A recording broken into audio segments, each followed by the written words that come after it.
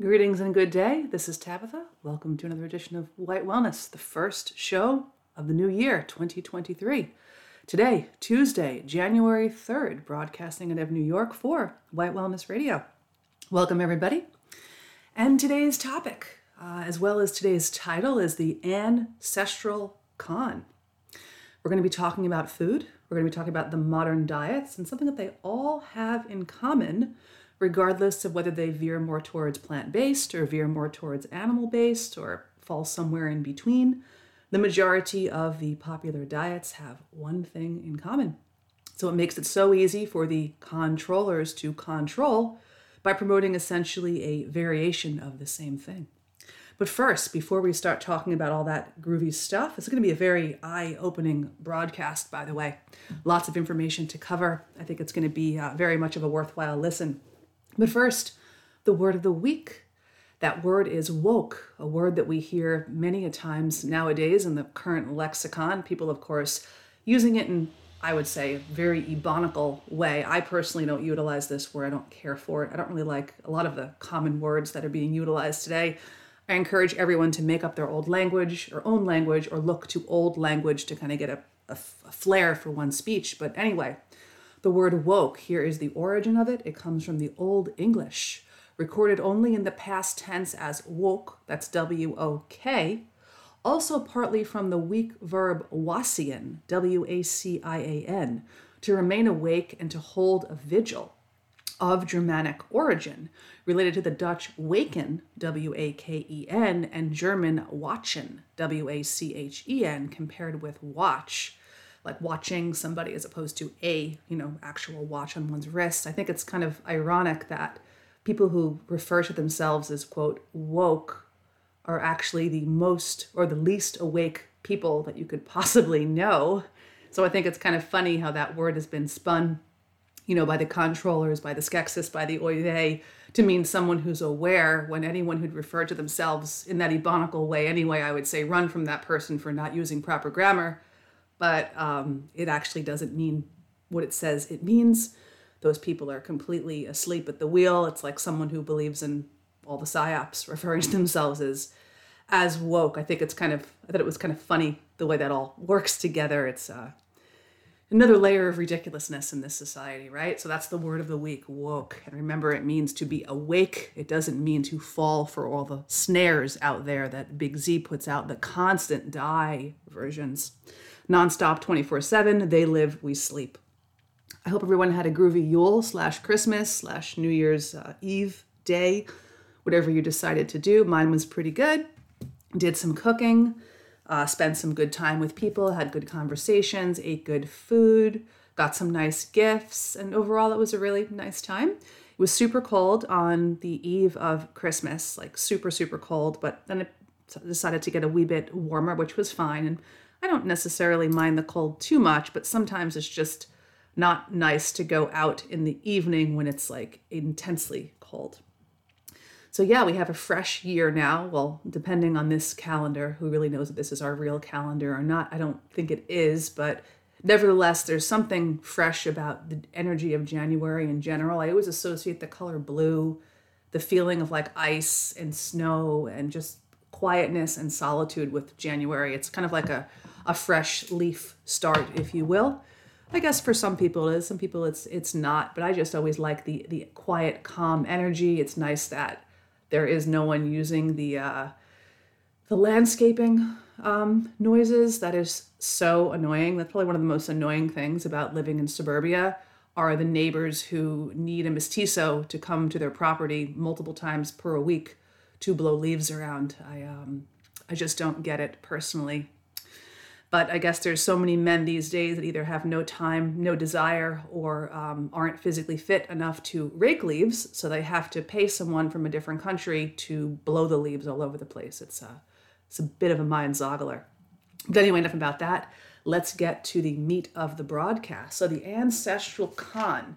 Many diets, regimes, food programs these days refer to themselves as ancestral, traditional. These words have kind of could mean anything, right? Maybe you think of the Weston A. Price style diet. Maybe you think of a paleo, primal diet. It could really mean anything. I think these words have been overused and they really don't mean much of anything anymore, but they still kind of hook us. I think especially our race, I think it hooks us especially because a lot of us who are conscious are interested in making a return back to the old ways, to the traditions, to the ancestral ways. So when we see this word, we think, oh, that's how my ancestors were doing it. I should pursue this. My ancestors were probably eating like this. They were thinking like this. And we have to remember that essentially all the information out there, unless it's very, small and off the radar, kind of like this broadcast, majority of the stuff out there is being controlled. It's just the way it is. And now I'm taking a closer and more scrutinizing look at who is controlled in the nutrition arena. Of course, we could obviously discern that maybe someone on YouTube who's promoting like a junk food vegan diet, who's saying, get your vaccinations. That's probably either someone who's just an absolute tomfool or someone who's controlled and, essentially working for Big Z. But I think it goes a lot deeper than that. And I've been doing a slew of research to prepare for this show for like the last about 12 days or so.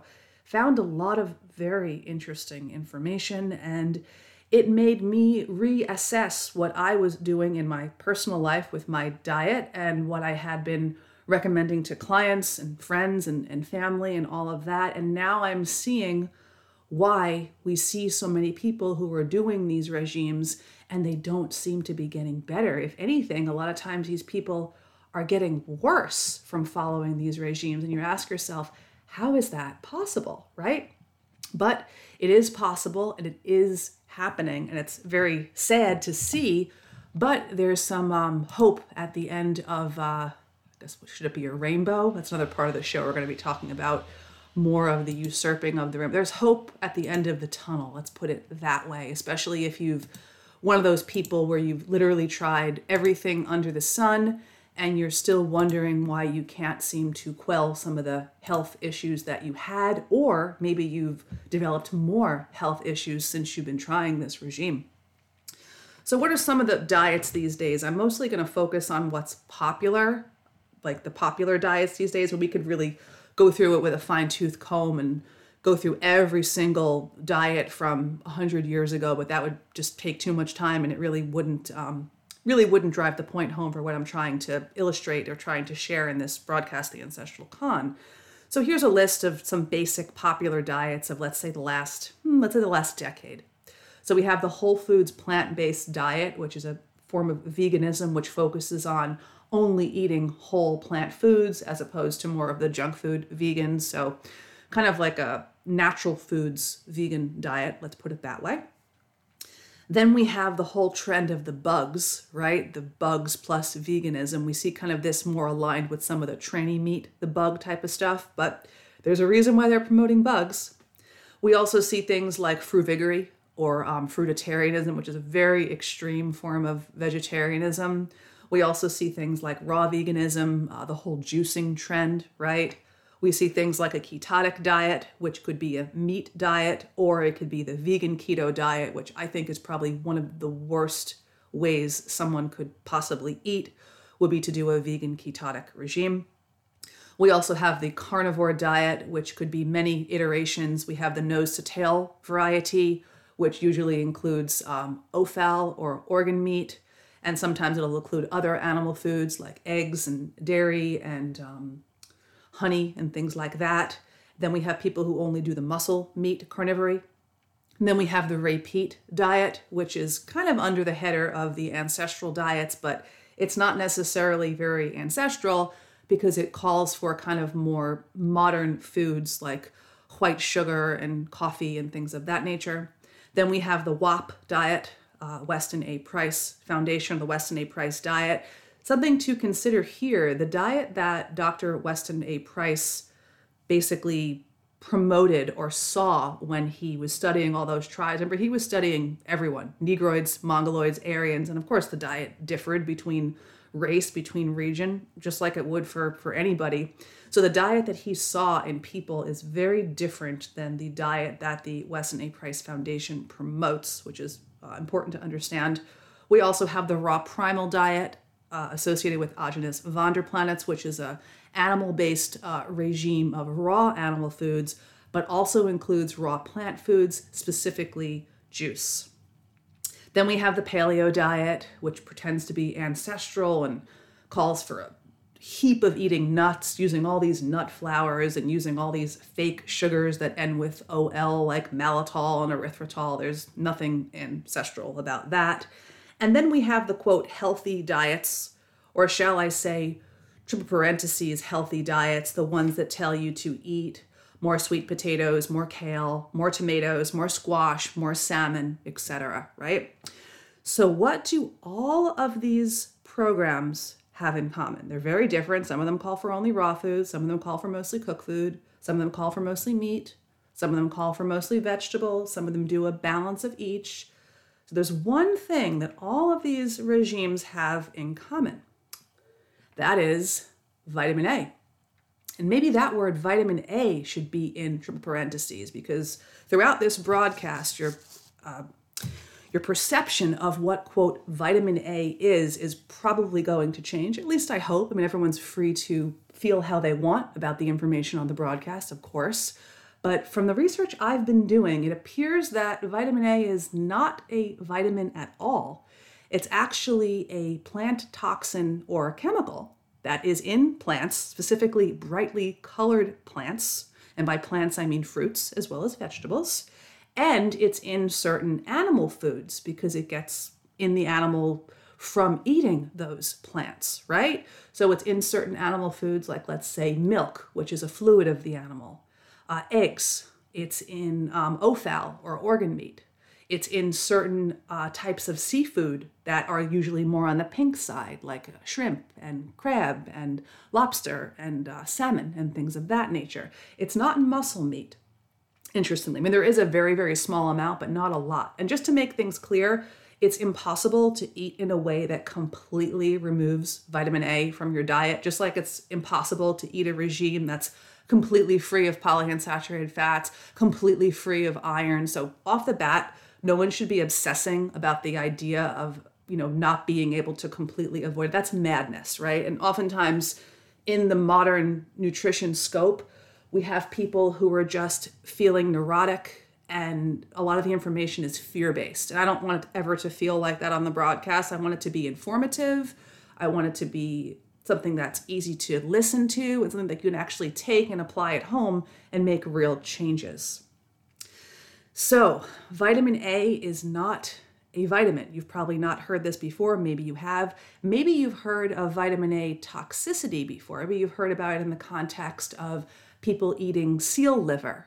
Maybe you've heard about it in the context of people taking too many vitamin A supplements. Maybe you've heard about it in the context of people who did Accutane, who took Accutane, or what they call, I believe in Europe, raw Accutane, which I believe was pulled from the market because of all the deleterious side effects. I believe in Canada, if a woman is going to get a prescription for Accutane, she's legally bound to actually be on some form of birth control, because if someone gets pregnant while they're taking Accutane, it can cause serious birth defects. So why, you might ask yourself, are they promoting this chemical, this toxin, as a necessary vitamin, as a fat-soluble vitamin, right? And like I said, you eat a whole foods plant-based diet where you're eating the rainbow, your diet's going to be loaded with it. You're doing frugivory, where you're eating a lot of tropical fruits, your diet's going to be loaded with it. You're doing raw veganism and juicing, loaded. Ketotic diet, loaded.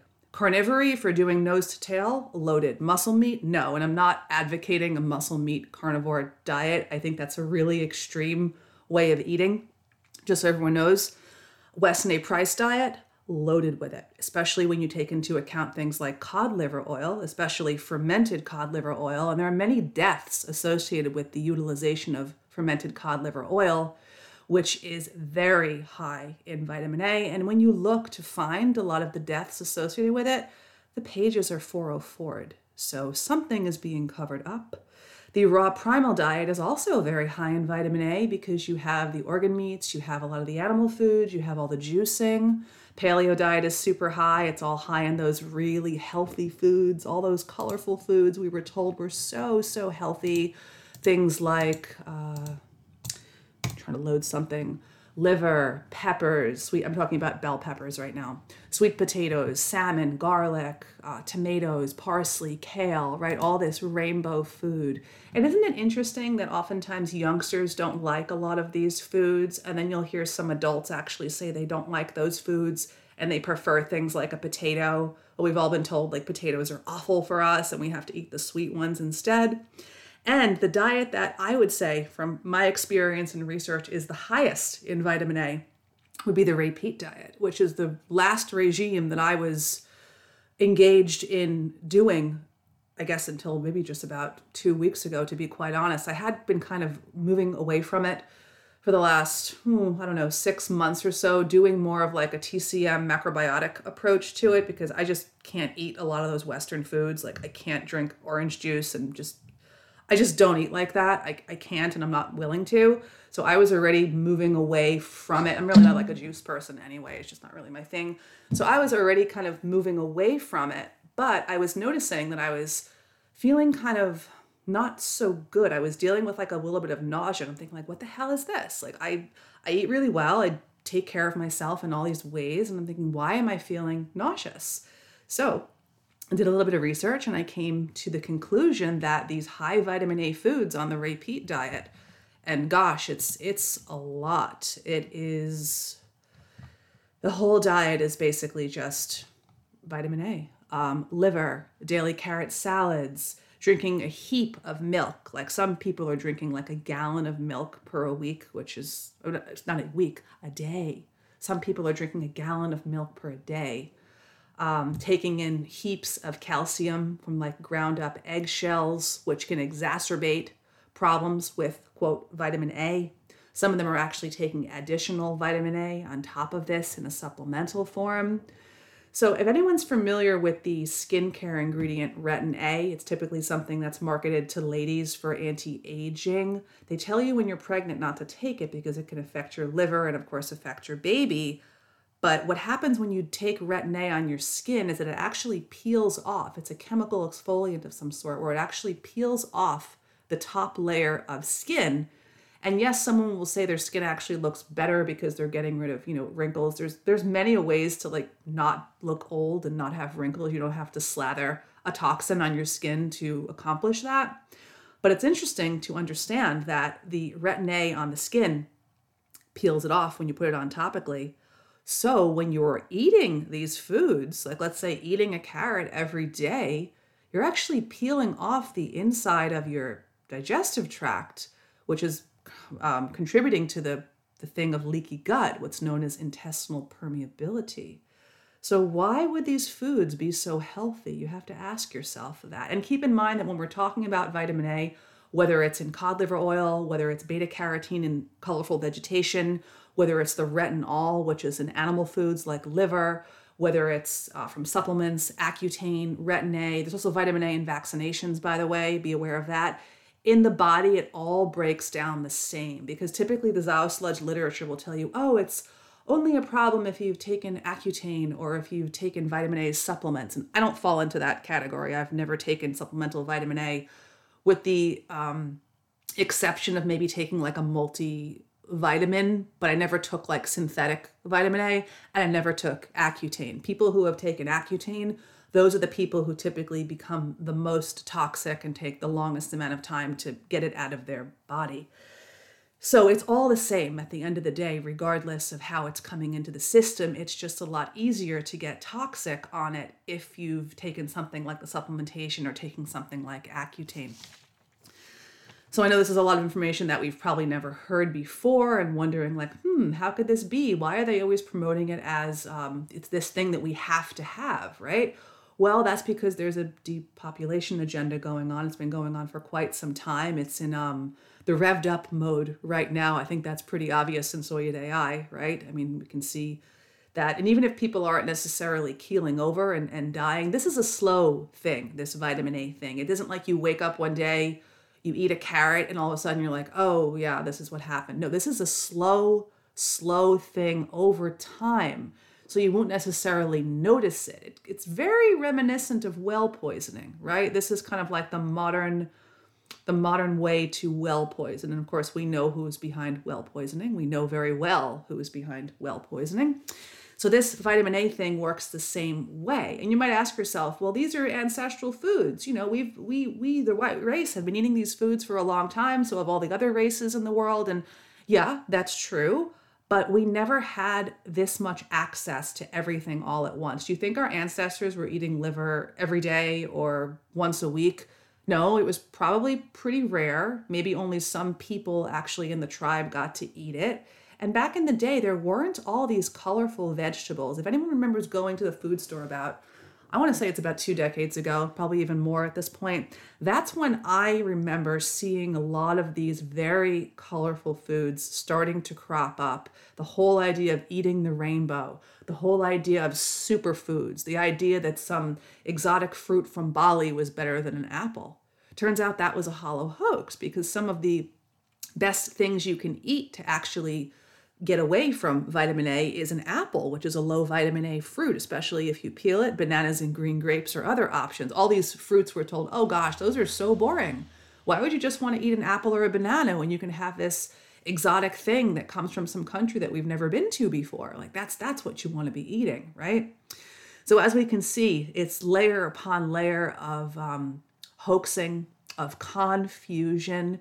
And now we're having like a major fallout from it. All this information is still very much on the underground, and a lot of people, especially people in the metabolic bioenergetic repeat community, who are like the biggest vitamin A pushers, they think all of this is quackery and pseudoscience. I'm seriously wondering how many of those people are actually intel and how many of them are just fools.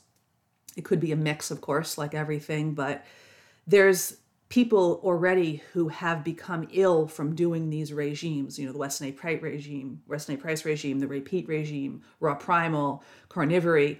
People have gotten ill from these regimes because they ate too many of these foods. So we can never be 100% not eating foods that have, quote, vitamin A in them. If we didn't have any, we just would become breatharian, and that's not an option. I think that's not even like a real thing in the first place. But we can find ways to eat that lessen our exposure to these foods, especially if we've done any of this in the past. So you have to ask yourself, have you ever eaten a lot of organs or taken a lot of organ pills? Have you ever eaten an excess of dairy, especially grass-fed dairy? Oh, grass-fed dairy is not good? Wait, we were told it was good. Well, what's in grass? Grass is green. Grass contains beta carotene. So all that really yellow cow milk, the stuff that the Weston A. Price Foundation always tells us is brimming with vitamin K, that was a lie. It's brimming with vitamin A, which is a toxin. So we really have to rethink everything. So if we go the grass-fed route, we get high vitamin A, right? If we go the corn-fed route, we know what's in corn. Corn's loaded with glyphosate, which inhibits vitamin A detoxification. It's also yellow corn, so it's loaded with beta carotene. Does this mean you shouldn't eat any animal foods whatsoever? No, I'm not saying that.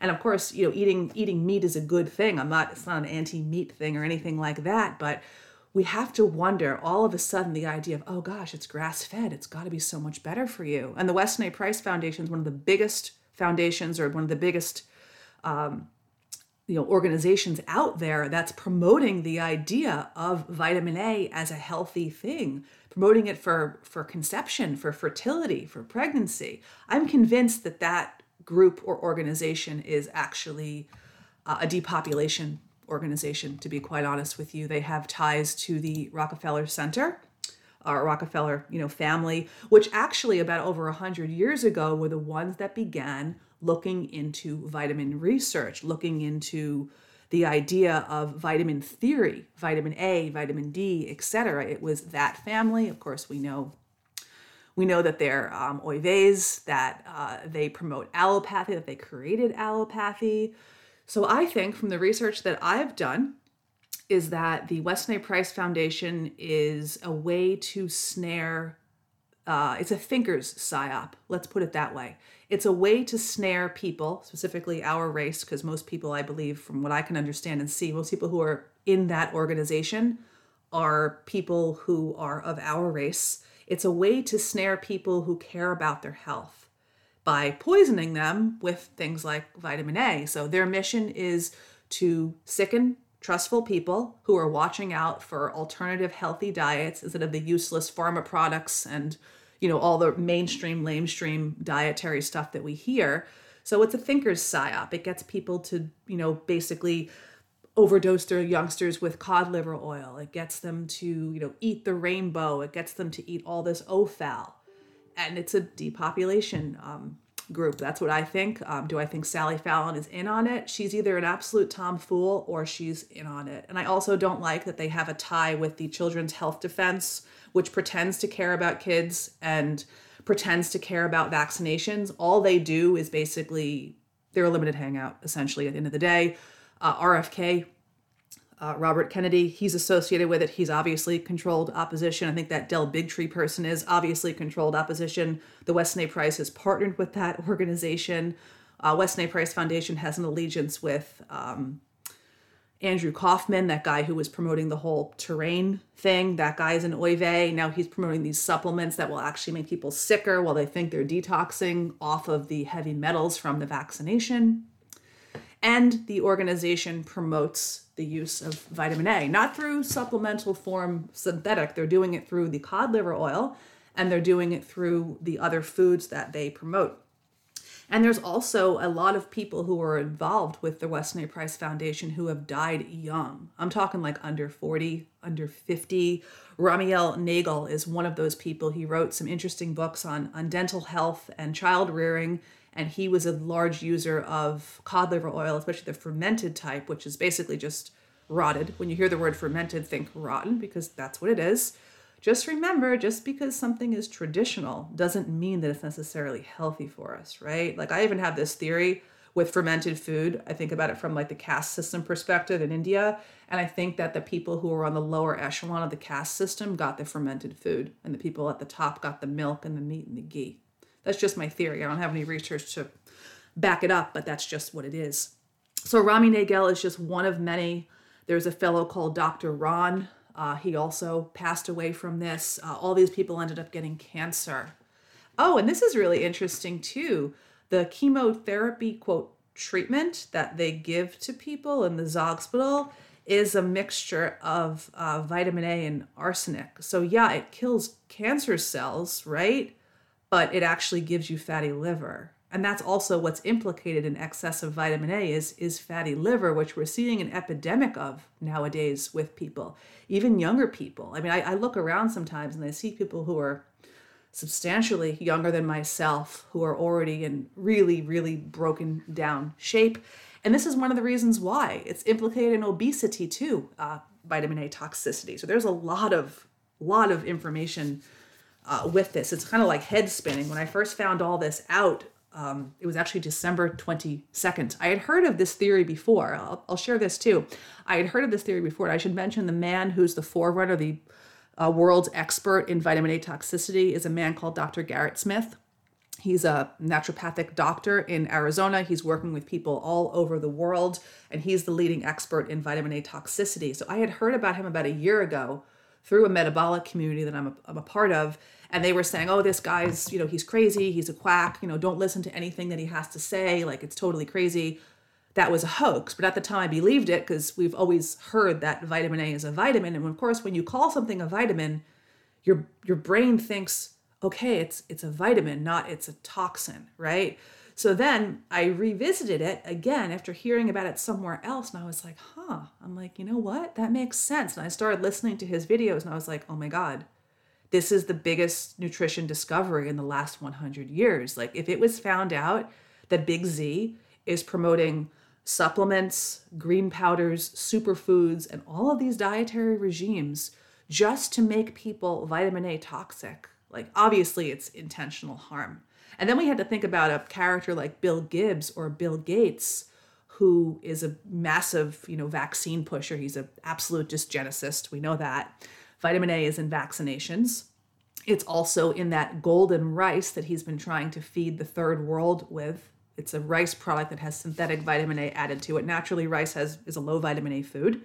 He also has been trying to make this banana that actually has vitamin A added to it. Bananas are another food that are low in vitamin A naturally.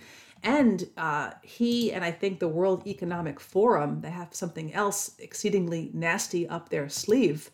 They are in the works. I don't know if they're doing it yet. They're talking about adding microparticles to our food to prevent vitamin A deficiency. And of course, we know there's really no such thing as that. And people in parts of the world who supposedly have the vitamin A deficiency, when they give them vitamin A, they feel this kind of paradoxical effect where since they're so low on other nutrients, they're so low in protein, they're so low in zinc, they're so low in taurine, they're so low in magnesium, that they actually get a drug-like effect and they feel a little bit better. But you can feel better from poison, right? I mean, think about it. It's like someone who gets to the point where they have to wake up every single morning and have coffee. They don't feel good when they drink it. When they don't drink it, when they do drink it, they feel better because their body's been used to that. So it's almost like, let's say someone's starving and they're not going to eat, so you give them a cup of coffee to stave off the hunger. It works in the interim, but long-term, it's a buy now, pay later situation. And I should also mention this, that coffee in particular, talking about caffeine, yes, but coffee in particular will inhibit vitamin A detox. And what's promoted on every corner, at least here in America, there's a Starbucks on every single corner. Big Z loves to promote alcohol, loves to promote caffeine, loves to promote sugar, chocolate, chemicalized cannabis. Cannabis can also inhibit vitamin A detox, so alcohol, of course, can. So we can just put it all together. And chocolate is a food that has many heavy metals inside of it. I posted something on the White Wellness Cooking show, on the page last week about how there's copper and lead and all of this in many of these popular chocolate brands like Trader Joe's and Theo, all these sustainable chocolate brands. I think it's more of an issue if you're eating the dark and the milk than if you're eating the white chocolate, because it's actually in like that. It's not in the cacao butter, it's in the other part.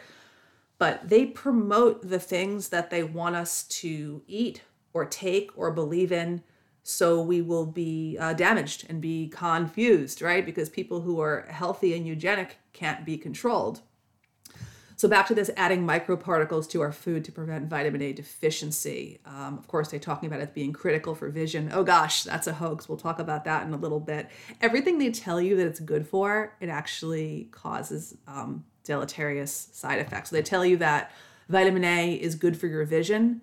Vitamin A has been implicated in causing vision loss. So it's a classic inversion, right? Classic sludge inversion.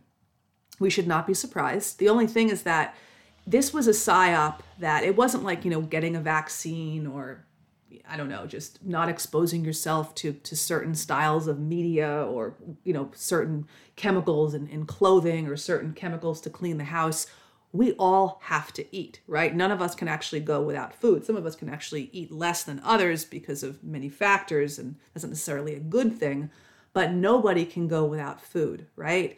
So this is a psyop that got everybody because we all have to eat, right? And some of us, of course, really want to be healthy and we want to eat the right thing and we want to eat what our ancestors ate. So this was a snare. If you got wrapped up in this snare like I did, just forgive yourself. It's not worth getting angry and saying, oh gosh, I was such an asshole for eating all those foods for all these years.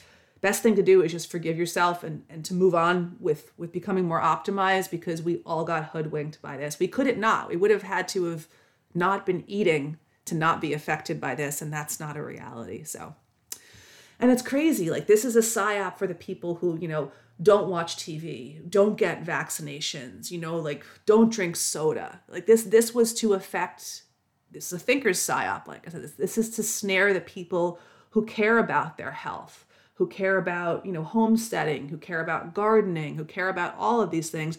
This was the way to snare us, and they snared us, but now we know.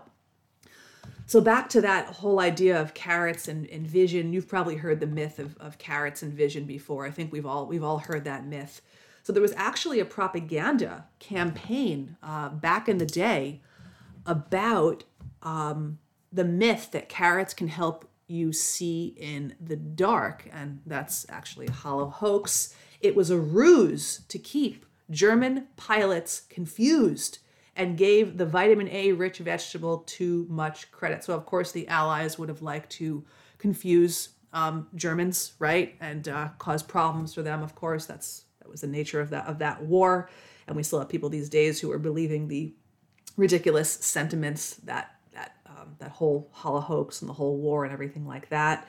So there was this thing going on back in the World War II days where they were promoting that German pilots should be eating carrots to help them see in the dark. And like I just said with that prior article about microplastics and vitamin A and beta carotene, we know that these foods actually cause vision loss. So of course, wouldn't the Allies want the Germans to have less good eyesight during wartime? Yeah, it makes pretty good sense, right? So they were promoting this idea, and this myth lives on today. I believed it for a short time, that people believe that, carrots are good for your eyes. No, it's not true. So here's a bit about this. During the 1940 Blitzkrieg, the Luftwaffe often struck under the cover of darkness. In order to make it more difficult for the German planes to hit targets, the British or Yiddish government issued citywide blackouts.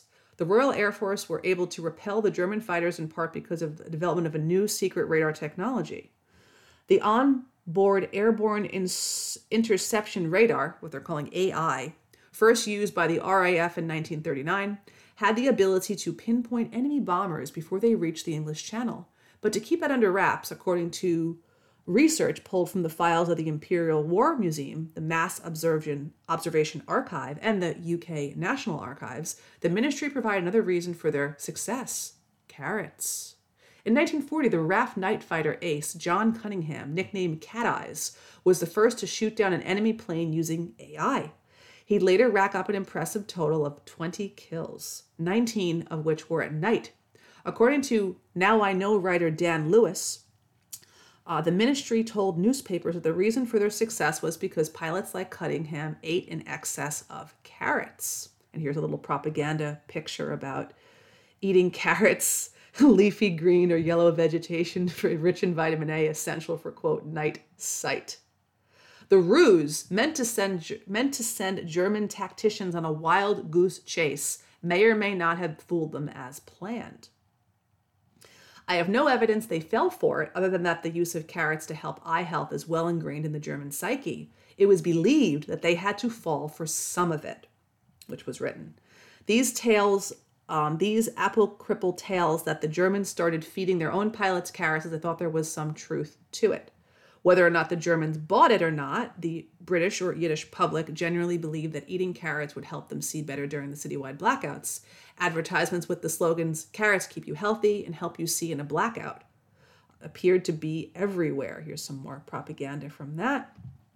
So they were promoting this idea back in those days that people should be eating. And of course, I'm talking about orange carrots. Something else that should be considered to be made aware of is that carrots were not originally orange. The orange carrot has actually only existed for about 600 years. Carrots were originally white. They looked very much like parsnips, just parsnips tend to have more of a heaviness at the top of it, and parsnips have a little bit of a more off-white color, if you will. So the original carrot was white. Then in the 17th century, it became purple. If you've ever had a purple carrot before, you cut it open, and the core is sometimes a little on the orange or yellow side. Then came yellow carrots after that, and then finally, orange carrots. And the carrots actually the plant originates in Central Asia, Middle East, like Iran, Afghanistan area. So people, our ancestors especially, if you look back, I was looking back at the medieval diet of what we would have eaten about, 1,000 years ago, was pretty low in vitamin A. So a lot of this is just the slow onslaught, the slow kill, which is exactly what Big Z likes, is the slow kill. The slow kill is not obvious. The overnight kill is super obvious, right?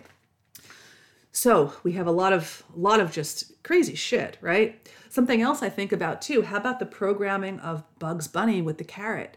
How about the programming of Popeye eating the spinach? The spinach was going to make you stronger, right? That's a hoax. Too much vitamin A will actually give people osteoporosis. I mean, it's crazy. And spinach has lutein, which is a carotenoid. Carotenoids are things like beta-carotene, lutein, lycopene, which is in tomatoes. So with that, we're always told now, I see like bags sometimes at the store of like spinach and it's like, contains lutein, good for your eyes. It's a hoax. It's a hollow hoax. And now it's being exposed. So we can see that this even weaves into the whole narrative of World War II with the holocaust, another layer of holohoaxing, right? I hope the German soldiers didn't fall for it. This, of course, article is coming from the Smithsonian Magazine, so they're never going to flat out admit that World War II wasn't what we think it was, and that there was no gas chamber, and that no one died from gassing, and that there was a wooden door, and the Poles built that after the war, and that people were ill from typhus, and that's not going to be mentioned, obviously. But still, this idea of the carrot, we can understand the tomfoolery of the Allies wanting to diminish the Germans as much as they could, using a vegetable toxin to do so, right? And Bugs Bunny also served a role in World War II propaganda cartoons. The connection between his tagline, "What's up, Doc?" and the UK's Dr. Carrot is probably just a coincidence. Maybe it's a co-hencidence, more likely, right? So they've been using animated cartoons. They've been utilizing cartoons for propaganda. They've been doing that for years, right? The easiest way to condition people is to condition them or condition them when they're youngsters using things like cartoons. And speaking of cartoons and eating the rainbow and all of that, of course, I'm sure many of you have heard that slogan, eat the rainbow, before, right? Maybe you think about Shittles or Skittles when you think about the context of that. But there's actually a bit more to it.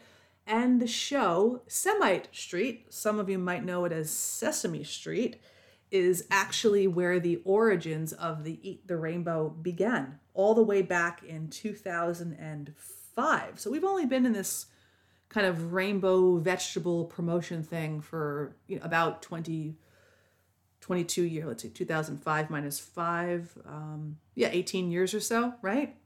So here's a little song that they promoted on Semite Street. And this is not from 2005. I couldn't find that exact part on the show. But here's a PSA, I think from about 10 years ago, where they're promoting the rainbow colored vegetable snare. And here's a little 30-second video. Semite Street is pure propaganda. It probably was in the 80s when I was watching it too, but it's like hardcore now. And I guess it was 10 years ago as well. So here's this little Eat the Rainbow on Semite Street. Oh, sorry about that. Something's not happening with the volume. Hello, Abby. Do you know how families can make healthy choices? How? By eating a rainbow. You can eat a rainbow? You can eat a rainbow of colorful fruits and veggies just like these. Oh, boy. Eating a rainbow of colorful fruits and veggies can keep you healthy and strong. That's good rainbow. To learn more about eating your colors, visit sesamestreet.org/food. Well, Semite Street is more of an apropos name. So yeah, Eat the Rainbow. Let's talk a little bit about this Eat the Rainbow. Actually, it's 2003, not 2005. So we're 20 years into this Eat the Rainbow thing and how this all works. But yeah, it's a humongous lie. And you might say, well, wait, I thought eating all that brightly colored stuff was a good idea. And notice that every time you go to the store, even the regular stores now, it used to just be places like Whole Foods or like the organic markets or the farm markets, but now you even go to like Shop and Stop or whatever you have around you, the regular grocer, and all their food is loaded with that as well. So here's a little bit about it. Let's see. So the history of Eat the Rainbow. It started back in 1980 originally, and then I guess the PSA was back in 2003 from like a mainstream perspective. But there was a book written called The Rainbow Diet Book, written by Inoue back in, I'm shocked. In 1980, January of 1980, there was something called the Rainbow Diet Book. And of course, the 80s were a time when the vegetarian psyop was still new. That kind of all began in the late 60s with, Diet for a Small Planet with Francis Moore Lappe. And then we had kind of like the hippie movement. And then we had kind of like the Indian vegetarianism and the macrobiotics. And then by the 80s, it was still blossoming, but it really didn't become this big force of the whole plant-based movement, probably last 15 years or something like that. But it's been slowly simmering, if you will. There was another book written, I think, in 2001 called What Color is Your Diet? Don't Settle for a Diet That's Mainly Beige or White, right? When, in fact, consumption of white and cream-colored flesh, fruits, and vegetables has been linked to lower rates of stroke and other dis-ease. And we're always told, fill up your plate with all the colors, eat the rainbow, eat 10 servings of all of this a day. What? Who has the stomach capacity? Like, personally, I'm not an ape. I don't have the digestive tract to stuff down all of that colorful, fibrous stuff in my body. I mean, who does, right? Speaking of that, I'm wondering if this PSYOP is directed more towards our people, because we're typically the ones that will spend more for the Whole Foods foods, spend more for the farm foods.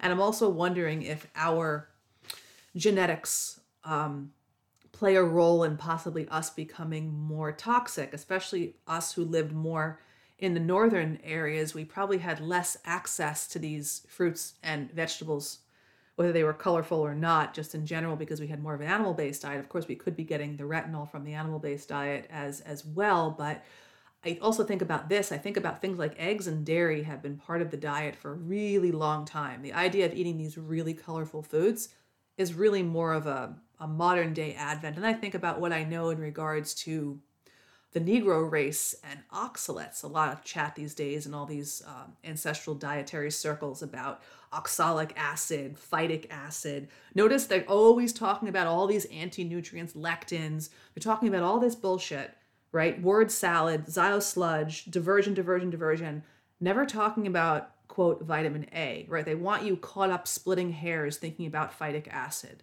And all the idea of soaking and sprouting things to release phytic acid actually makes the vitamin A more apparent. So, see how that works. But I know in a show a while ago when I talked about odontology, racial odontology, I was talking about the difference between the races and their teeth and how they have very different teeth, and how the Negro race has a blunt molar for, grinding fibrous foods, and how their gut actually has more of a mechanism for processing oxalic acid. I'm wondering if these high vitamin A foods affect the white race in a more intense way than they do other races. I'm not saying they don't affect other people of other races. Of course they do, because it's a toxin. It would affect animals too.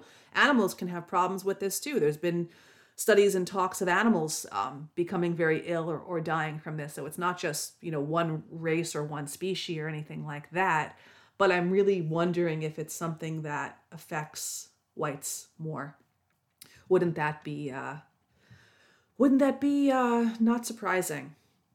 There's also a book that came out in 2003 called There's a Rainbow on My Plate. It was like a book that was catered to youngsters. And of course, Semite Street is promoting it. A lot of books promote this to kids. I've seen this a lot. I saw this years ago, Eat Right with Color, with fruits and vegetables, more matter. That's an article from WebMD. More color on your diet is better. And this is all a fraud and a hoax. And I also think this whole rainbow programming, of course, we know the basis of the rainbow. We were talking about this in the broadcast last time with the Tabi Yuga. We were talking about the chakras, and we were talking about the LGBTP and the usurping of the Bifrost Bridge. I think that this Eat the Rainbow propaganda is LGBTP programming, because we always want to be told that the rainbow is better, colorful is better, being a, quote, person of color has got to be better, right? Being part of the LGBTP, it's colorful, it's got unicorns and rainbows and cotton candy. It's got to be better than just being bland. Being white is so bland. Eating potatoes is so bland. So there's a lot of anti-white rhetoric built into this Eat the Rainbow thing. And I also think it's early LGBTP propaganda as well, because oftentimes when you see those pictures of eating the rainbow, it's all the colors of the LGBTP flag. And we know darn well if they use that rainbow symbol to appetize children to do stuff that's deleterious to their character.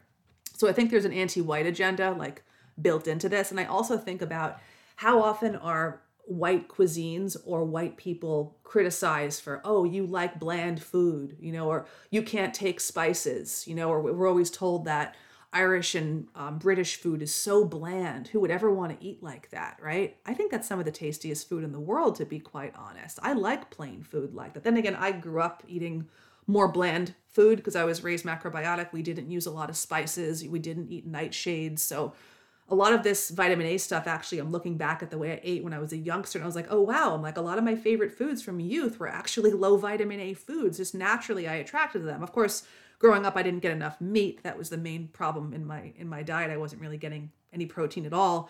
So that was a different issue. And of course, we want to be eating protein, but we're always told oh, that's so bland. Why would you want to eat those bland foods? It's a bad thing to eat bland foods. No, it's not. You know how many spices are brimming with vitamin A or brimming with other stuff? Spices are kind of like herbs. We want to be really careful with them because we don't really know, if we eat too much, what's going to happen. I'm sure everyone listening has probably eaten a spicy meal at some point that was very heavily spiced or very spicy, and they really felt it in their gut the next day, right? There's a reason. I mean, it's true. Plants do have toxins in them because they have no feet or teeth. How are they going to defend themselves, right? They need to have toxins in them. So it all makes sense. So yeah, this Eat the Rainbow thing is a total fraud. only existed in the mainstream for about 20 years. It keeps on being promoted more and more via the plant-based diet, and I think via the LGBTP as well. And the white fruits and also green fruits and vegetables. So we're talking about white, we're talking about the actual color white, pale green, things like that. These vegetables and fruits are actually associated with a lower risk of dis-ease. Exactly the opposite, gosh, what a surprise, of what Big Z always tells us. So the main colors of carotenoids in, quote, vitamin A, fruits and vegetables are yellow, orange, and red. So those are the main ones, green to an extent as well. The white or cream colored parts of fruits and vegetables contain almost no carotenoids, no, quote, vitamin A. So that's very interesting, right? They're always telling us that these things are like so antioxidant rich. And yeah, that's true too, but that's a con too, the whole antioxidant thing. Remember, anytime they tell us something is good for us or bad for us, we really have to wonder why. And remember in nature that nature will mark a poison or a toxin with a bright color. Think about those frogs. Maybe you've seen one. They come from tropical parts of the world. The frog could be like the size of your thumb. It's like this little poisonous thing. And it's like hot yellow or bright green because it's poisonous, right? So poisonous colors like yellow, orange, and red are obvious colors, almost like danger. You're like the color of danger, right? Very, very interesting how this all works. What else can we say about this? So the red spectrum would be pink and light red. The orange spectrum would be red and yellow. Purple would be red and blue. So there's a lot here. It doesn't mean that you could never eat any of these, because there are ones that are lower in this. Like, for example, some of the berries out there, like cranberries and raspberries, and they don't get their colors from carotenoids. They get their colors from something else. But then again, too many of those, they're high in oxalic acid and they have lots of seeds. That's why our ancestors would always do stuff where they would process them, like, make raspberry jam and strain the seeds and things of that nature. Even things like chlorophyll, taking chlorophyll pills, taking spirulina, any type of algae, seaweed in general is high in beta carotene, or what they call the plant vitamin A, right? So we're always told that, oh gosh, eating all these white foods is, why would you want to eat that? Why would you want to just eat a potato? Why would you want to eat parsnips or white cauliflower, white sweet potato? These are all white carrots. Like, these are all good food. Zucchini, if you peel zucchini or you peel summer squash, that too would count as one of these white fruits or vegetables. So we've been lied to again on a massive scale. And if you are eating more of these white fruits and vegetables, since they're going to be lower in the carotenoids, and carotenoids are associated with abdominal fat gain and obesity, you can have less belly fat and better cholesterol by eating all these, bland and boring white vegetables. Notice how we're always told in society that the color white is associated with being boring, bland, vanilla. It's a hoax. It's a definite hoax. And then we think about in Kundalini, all the colors of the rainbow combine to make white light, right? So this is like a psyop to get us away from white light, from white power, right? From white energy. And it's working too. I mean, gosh, I fell for it. I think of all the iterations I've gone through, and I guess the last 20 years, but most notably probably in the last 10, like 20 years ago, I think I first got into juicing, and I remember I was juicing like all different types of crazy stuff. At one point I juiced garlic. Oh gosh, that was awful. I remember at one point juicing so much ginger that it really messed up my cycle, and I had this like very light pink blood. Of course, ginger is okay, but you don't want to take massive quantities of it. And the reason that ginger relieves something like nausea, because it has like strong effect. It doesn't mean it gets to the root cause of something like nausea, which could of course be vitamin A toxicity, but a lot of these strong plants will have deleterious effects. So just something to keep in mind. But I think about myself and all the stuff that I've done over the last, like I said, 10 years. I mean, I had a juicing phase at one point, even in more recent history. I've consumed a lot of these vegetables just in general because I thought they were really good for me. What else have I done? I did the organ meats. In the past, I took cod liver oil. I did green superfood powders. I did the Ray Peat thing with the carrot salad. I mean, so many different things, right? And I was thinking like all of these things are going to help me in some way. And then I jumped to the next one thinking this one's going to help me. And then I finally got to the bottom. I'm thinking like, why am I doing all this healthy stuff? And I'm like, I'm not really getting the results that I want. And of course, through all these iterations, I did gain perspective for things like adequate consumption of protein, which cannot be understated. And that was a good thing because that helps with a lot of bodily functions. Really important to get enough protein. Of course, I'm talking about animal protein now. But it didn't get to the root, and the root is vitamin A toxicity.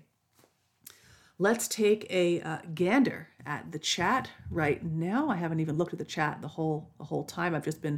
All this information is just kind of wildly strewn across my desk. So let's take a gander right here. Okay, we've got some humans in the, one human is saying the carnivore diet helped me a bit. Yeah, sometimes you'll get help from the carnivore diet, especially in the beginning, because you cut out so many foods that are inflammatory, right? You cut out a lot of foods, like people will cut out a lot of grains and a lot of junk food, and maybe they'll cut out alcohol, and maybe they'll cut out, very fibrous things like salads. I'm not a big fan of salads. I didn't grow up eating salads. Maybe I eat a salad like once a month or something. It's just not really something that I eat. So oftentimes we can get better feelings from eating this way, but it's a temporary fix. It's kind of like when someone takes a drug for a headache, they feel better, but does it get to the root cause of why they're having the headache in the first place? It doesn't, unfortunately. And XO is saying, only our circle questions things like this. I think the vitamin theory is similar to the blood type theory, that in that it's 97% truth, but there's something more to it. Yeah, there's definitely a lot to be said for that. And the blood type, I think the blood type has some merit to an extent, but it's really just for people who are Rh positive, which is 85% of the population. It's not for Rh negative people. So that's that. People like that typically need a more specified diet. It's also interesting that people who are Rh negative are usually implicated in being more susceptible to what they call autoimmune disease. That's just when the body's been poisoned. It doesn't mean that your body's attacking itself. It means that your body's been poisoned. And vitamin A toxicity is actually one of the things that is implicated in autoimmune disease, talking about things like celiac, Hashimoto, lupus, MS, etc. And this is a live program, for the fellow who's asking. This is a live program, and it goes into an archive after it is recorded. So yeah. Epiphany is saying, I love bland foods. Potatoes are my favorite. Yeah, I do too. And I'm fine with just salt and butter on my food. Maybe that sounds incredibly just bored and bland, but I like that. Then you think about these YouTube channels, these vegan sludge channels where they're doing some vegan challenge and they're putting 20 ingredients into something. Who has the time to add all of that to their diet at once? I mean, that's just... Simple food is how our ancestors ate. They weren't adding 20 or 30 foods to the pot and cooking. That's just ridiculous. So let's take a little bit of a break right here. I realize I've been talking for about an hour. So let's take a little bit of a break. And then we're going to talk more about this whole vitamin A toxicity theory. We're going to talk about nightshades. And then we're going to talk about what we can do to kind of alleviate ourselves of so many of these foods which are just taxing us. Okay, so I am Tabitha. You're listening to the Ancestral Con on White Wellness Radio. We'll be right back after this song. Oh, gosh. There's a commercial coming. Sorry, I don't pay for the YouTube Red, and I'm still having a problem with my speaker. Conversions increased 28% when PayPal is offered. Okay.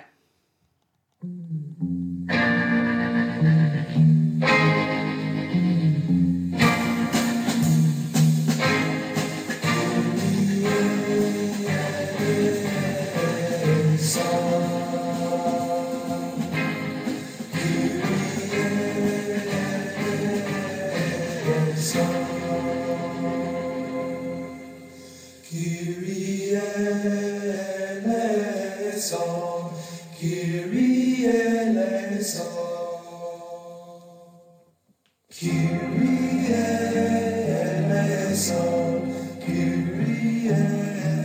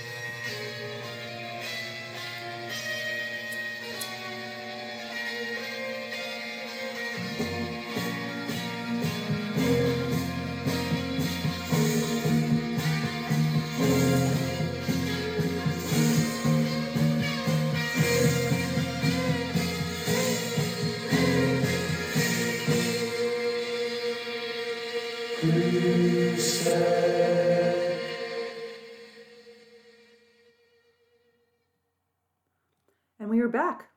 This is White Wellness Radio, the Ancestral Con. I'm your host, Tabitha. That was the Electric Prunes with Kyrie Eleison, 1968. That was from the Easy Rider soundtrack. Kind of an obscure song, but I liked it. It's kind of one of those days for groovy, moody music like that. So we are back. We're talking about the con of ancestral and traditional eating. We're talking about vitamin A toxicity. We're talking about rainbow propaganda. We're talking about World War II carrot propaganda. We're going through all the popular diets, everything from keto to vegan to carnivore. We're talking about the benefits of white foods. So now I want to talk a little bit about nightshades in particular. Not so much the potato, because the potato is a bit different because it grows underground, but the other three main nightshades, that would be peppers. That would include everything from a bell pepper to a poblano to a jalapeno to a habanero. It would include tomatoes, and it would include eggplant, right?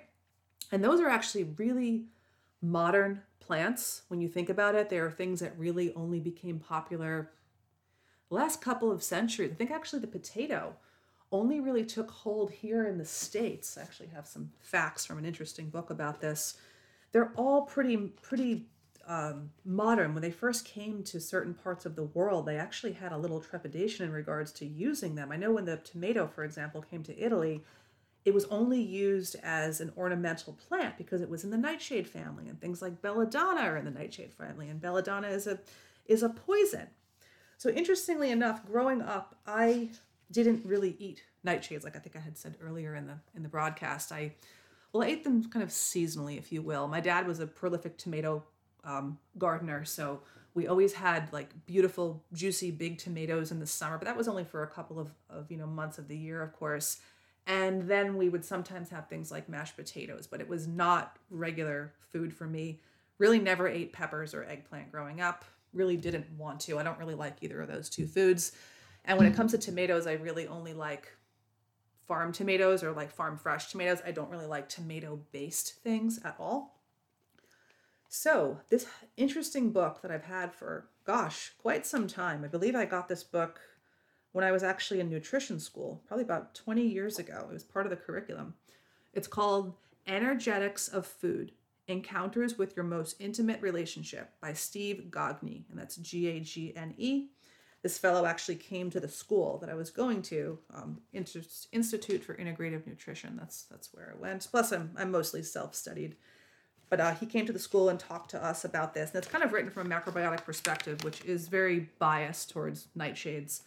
But it's interesting to note that 3 of the 4 major nightshades, the pepper, the eggplant, and the tomato, all have something in common. They're very high in vitamin A. The potato is not, hence its white color. The sweet potato is.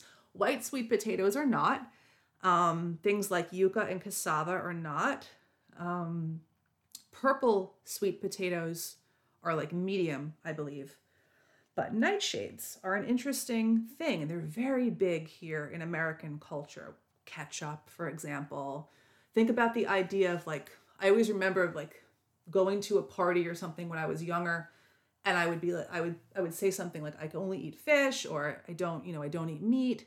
And the default sandwich they always give to you is roasted peppers, grilled eggplant, tomato with like cheese on bread. And I'm thinking like, this is not how I ate growing up vegetarian style. This is like a high A sandwich. So I would always think like, this is what you're giving us. It's just, but nevertheless, they're so prevalent in this society. They're also prevalent in South America, uses a lot of nightshades, a lot of high vitamin A plant foods. It's said that the Alzheimer's rate that they have in Mexico is possibly tied to this toxin, vitamin A. A lot of Eastern Europe is really romanced by nightshades. Think of countries like Ukraine. Sometimes a recipe will include peppers, tomatoes, and potatoes. Same thing with Hungary. And sometimes those countries actually experience higher levels of hypothyroidism. And we're always told that hypothyroidism is tied to goitrogenic vegetables, cruciferous vegetables, cucumber, cauliflower, broccoli, cabbage, etc., especially if they're eaten raw. But maybe it's the beta carotene or the vitamin A in those vegetables that's causing the hypothyroidism, just like it would be in the case of the nightshade vegetables. So they're considered deadly nightshades, or at least from this perspective. And I really think that if you want to maximize your health, you may want to try going light on these or going a couple of weeks without them and seeing how you feel, or maybe just doing potatoes and cutting out the ones that are high in A. So right now in my diet, the way I'm eating, it's winter here in the Northeast. So I'm eating wintry style things. I'm doing things like oatmeal in the morning. I'm still doing a little bit of eggs, even though those have vitamin A in them. So I usually have my oatmeal. Then I'll have like silver tea, which is just hot water, which I add collagen to. That's like the first thing I have when I wake up. I have an apple that's peeled. I have the oatmeal. I have an egg or two. Some days I do, some days I don't. And then I have chicken sausage. And that's a good low A meal for a person of European heritage that's living in the north where it's cold right now. So no nightshades, low vitamin A, right? Then for snacks, I'll do other types of stuff. Like I do bananas sometimes because it is tropical, but bananas are affordable. And I only like what they call the niños, which are the tiny ones. I won't eat the Gross Michael. That's the name of the major banana you see in the store. It's called the Gross Michael banana. I don't eat that one because I don't like the flavor of it. I only like the flavor of tropical bananas. So that's something else you can eat that's low A. But you could definitely go through the whole day without eating tomato, eggplant, and peppers, and maybe eat potatoes like once or twice a week and see how that works for yourself. So these plants grow at night, which is something that's very different from other things, like other plants grow during the day. And what else can we say about nightshades? I don't want to spend too much time reading this because this in itself could be a show just talking about nightshades or the energetics of food. So interesting. You talk about food from the nutritional perspective. You can talk about it from how it's going to feed your body and, what it has in it, which is more of a kind of Western perspective. Or you can kind of get into like the energetics, which is more Eastern, which is essentially Aryan. So I want to just talk about a little bit about when people eat too many nightshades, because I think that's a problem, that people are just eating too many of these.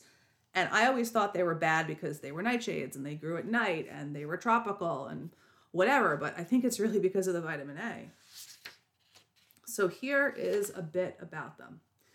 It goes on to say, while harmless in small quantities, any of the common nightshades can, and we're talking about potato, tomato, pepper, eggplant, when eaten in excess, contribute to physical and mental weakness.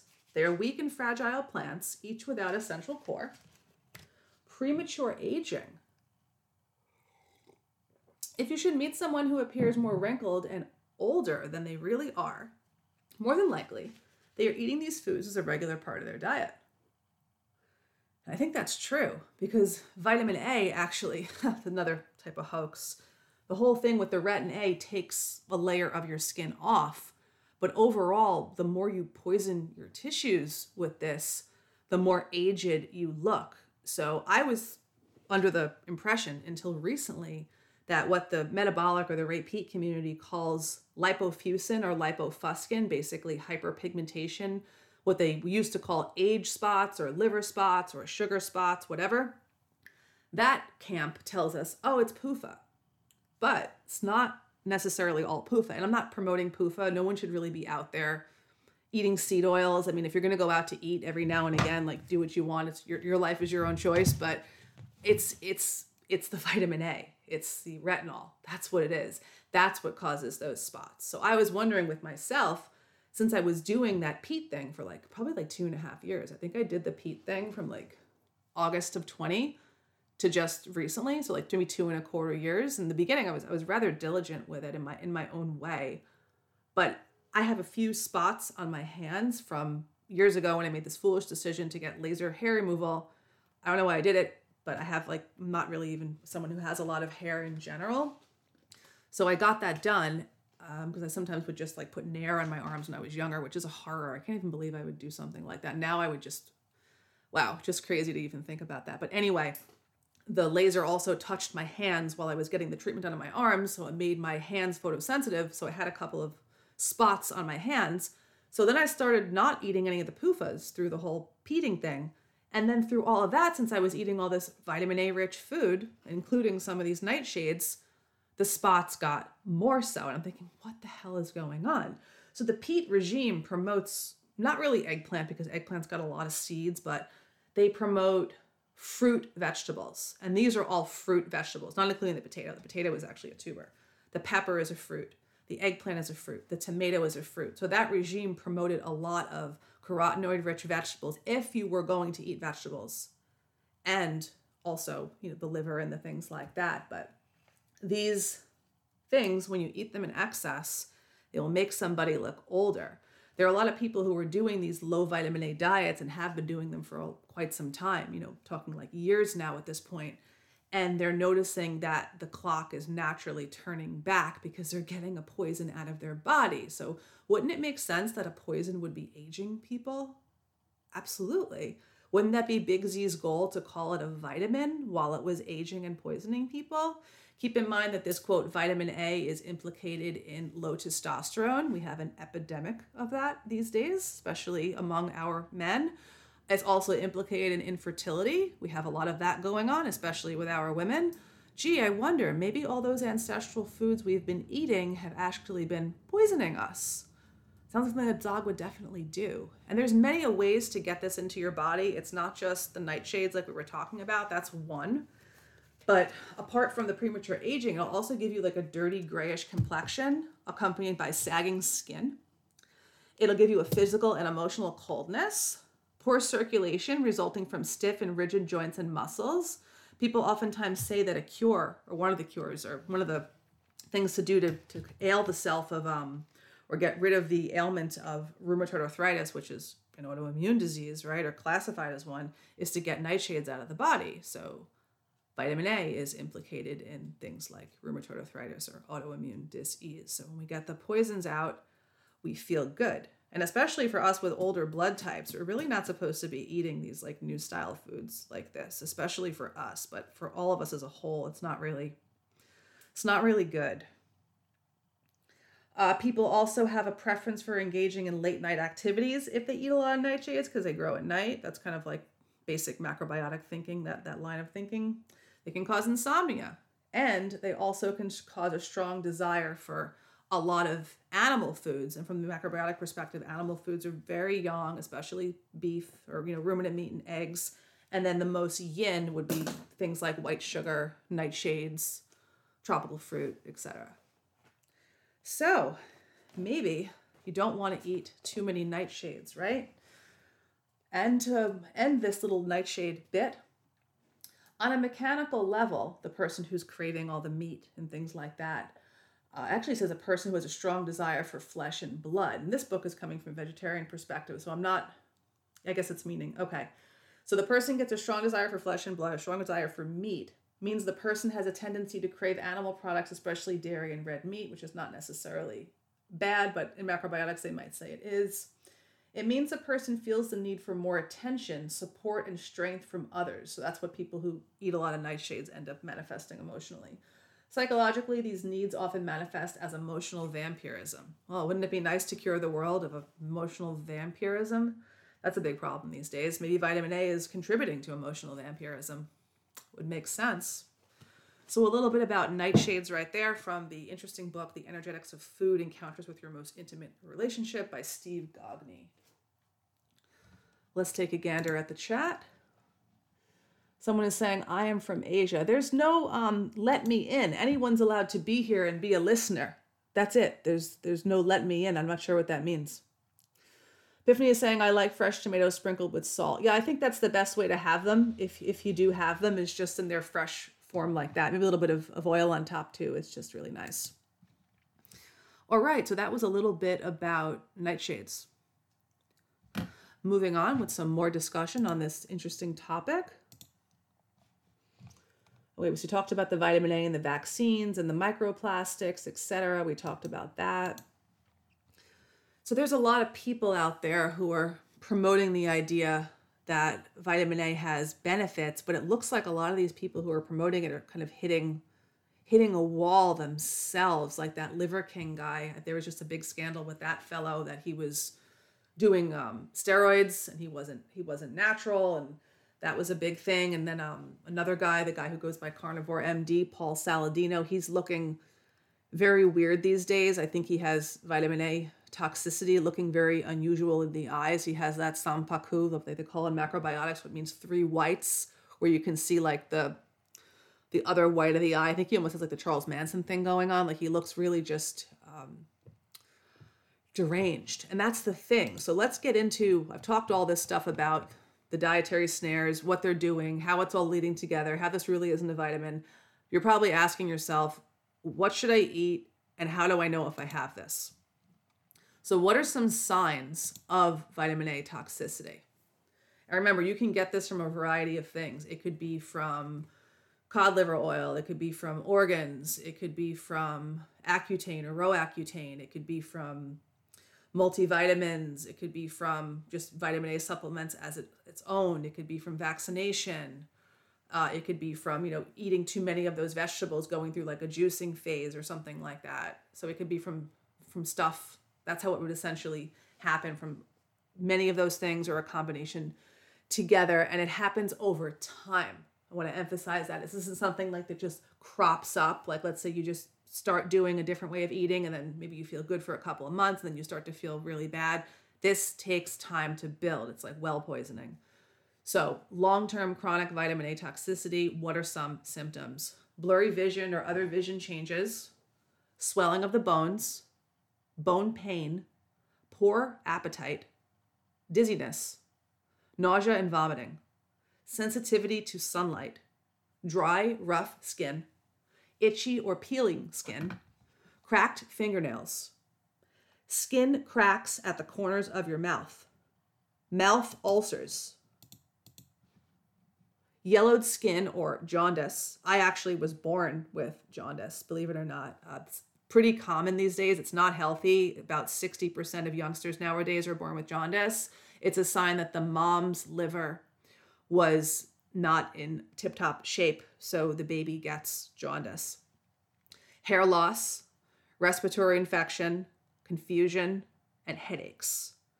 I wonder how much vitamin A they put in the OUAI vaccination, right? Probably a massive dose. Maybe the whole thing with the graphene and the mRNA was just like absolutely just like a diversion, like a total Nantucket sleigh ride. And all it was like a massive dose of vitamin A.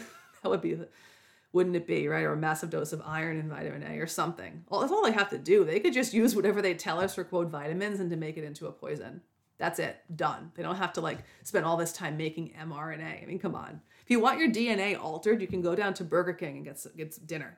You know, you don't have to get a vaccine for that. So a lot of symptoms of a lot of things, right? And this also, I should mention, in this country, at least in America, they fortify most of the dairy in the store, and a lot of grains are fortified with vitamin A. In other countries, Austria, they don't do it. Australia, they don't do it. I think other European countries don't do it, but here in the States, they do that. So always make sure you look at the label of something. And also keep in mind that we were talking earlier about grass-fed being really high in A and how the Weston A. Price Foundation always touts like you want this really, yellow butter, meaning the cows are grazing on pasture. A cow's normal diet isn't just grass. We've been lied to about that. A cow eats some grass, sure, especially during the spring season. It's a grazing animal. It's a ruminant. It also eats legumes, which tend to be pretty low in vitamin A. It eats alfalfa, it eats clover, it eats hay, it eats fruit. So we think that a cow is just supposed to be fed grass-fed. I think we've been sold this kind of left-right paradigm again with the whole grain, corn-fed CAFO meat, and then the grass-fed meat when neither are optimal. We don't want a cow just eating grass because its milk is going to be super high in vitamin A. And we don't want an animal that's just going to be fed like Zio sludge like corn, that's loaded with glyphosate. That also is, vitamin A because of the beta carotene in the yellow corn and the glyphosate. It's an absolute nightmare.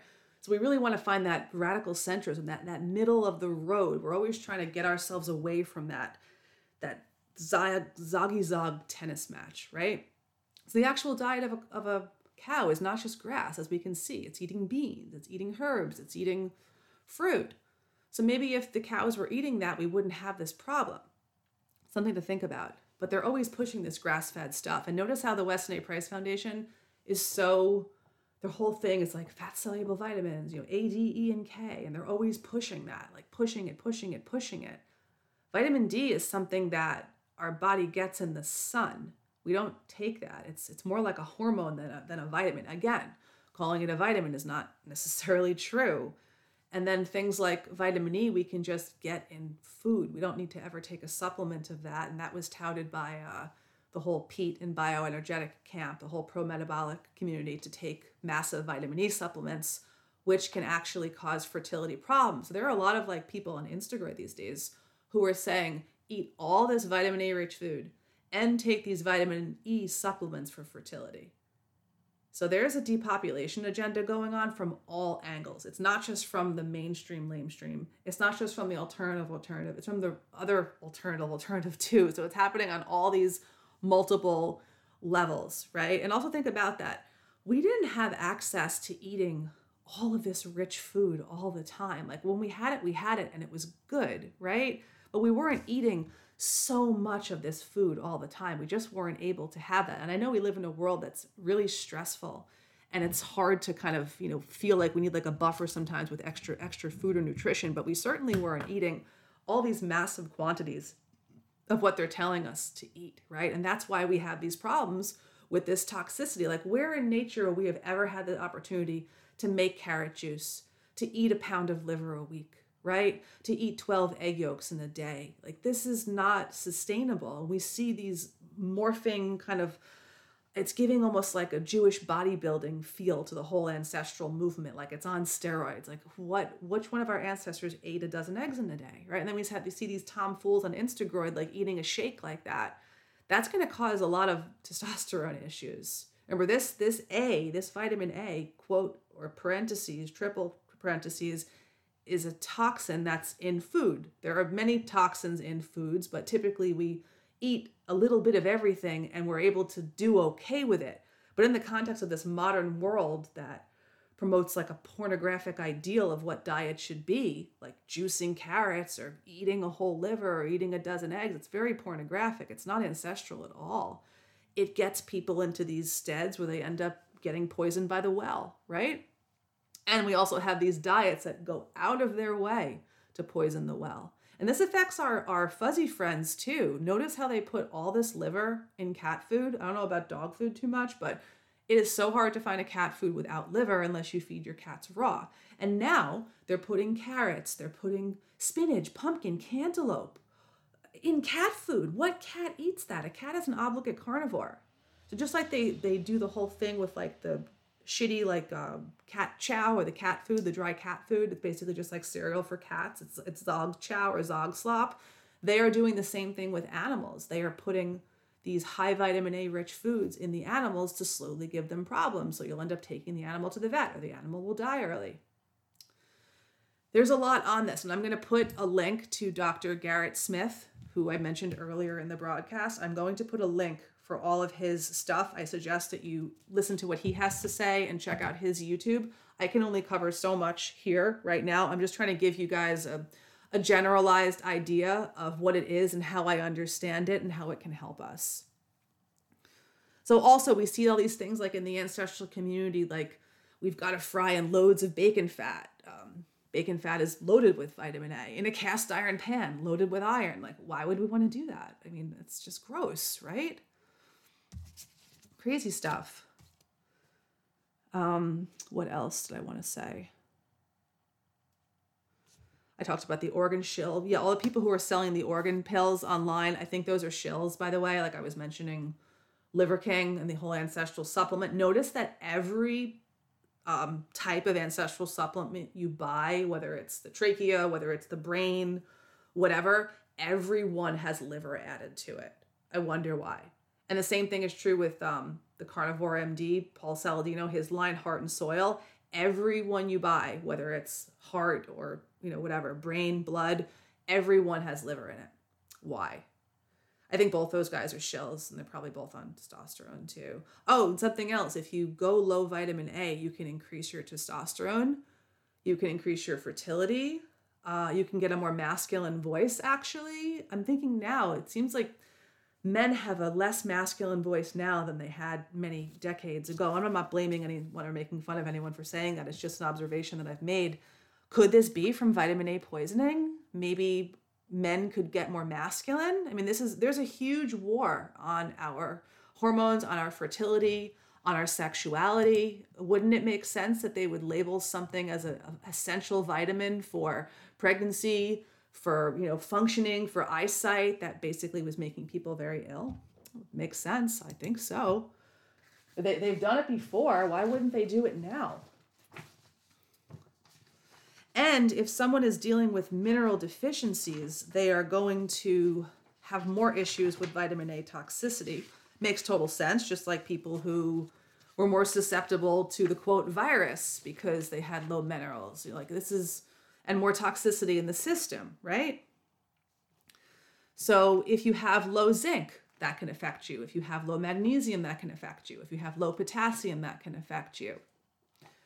This low K2, vitamin K2. So those are some vitamins or supplements that you would want to possibly look into while you wean yourself off of these foods. And it's so crazy that the repeat metabolic community recommends vitamin A for cholesterol production and thyroid hormone conversion and progesterone, when vitamin A suppresses the thyroid, it raises cholesterol, and it ruins proper bile flow. And when your bile flow is backed up, the medical term is cholestasis. It's slow bile flow.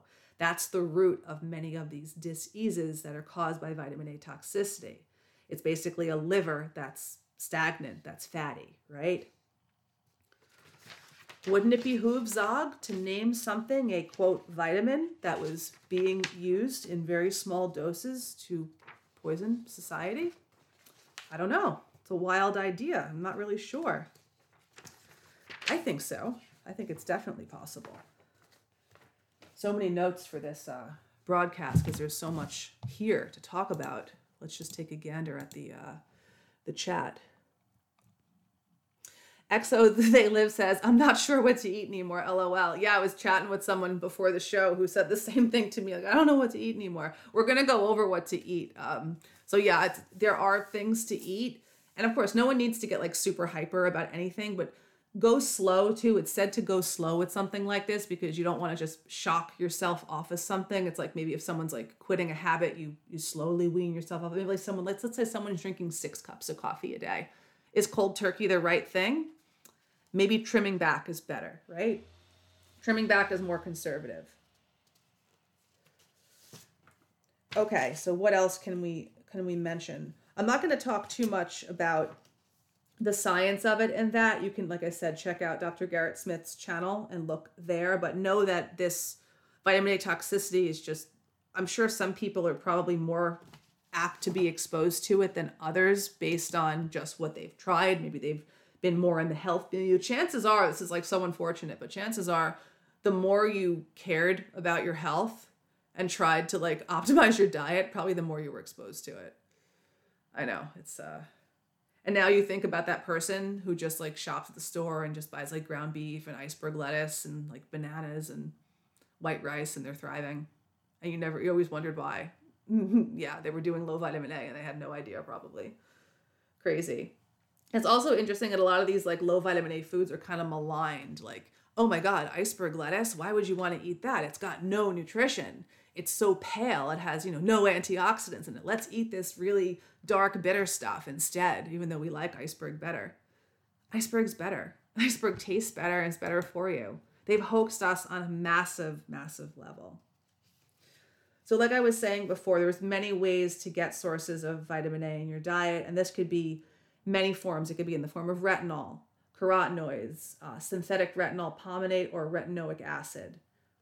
So fortification of food is a big thing. Low-fat milk and dairy products, breakfast cereal, margarine, infant formula, meal replacement shakes, etc. Supplementation, multivitamins, cod liver oil, or carotenoid-style supplements like green juicing, green drinks, green powders, etc. Increased consumption of, quote, healthy foods like kale and spinach, or a healthy alternative to a potato like a sweet potato, all high in carotenoids. Intake of retinoic acid via prescription drug like Accutane or Retin-A, or also Retin-A-based skin peel, lotion, and sunblock. It's in sunblock as well. So any form, in the end, it breaks down to the same thing in the body. And women tend to be more affected by this than men. I would say that's because we're smaller and we have a smaller liver in general. That's why when women drink, it usually hits us harder, plus we have more estrogen. And who's the one in the household who's more likely to want to buy the healthy foods, to cook the rainbow? It's women, right? So women are more likely to eat all these colorful salads and such. So it's definitely a snare, I think, I think the whole colorful vegetable thing is a snare for white women. And it works, it's been working pretty well.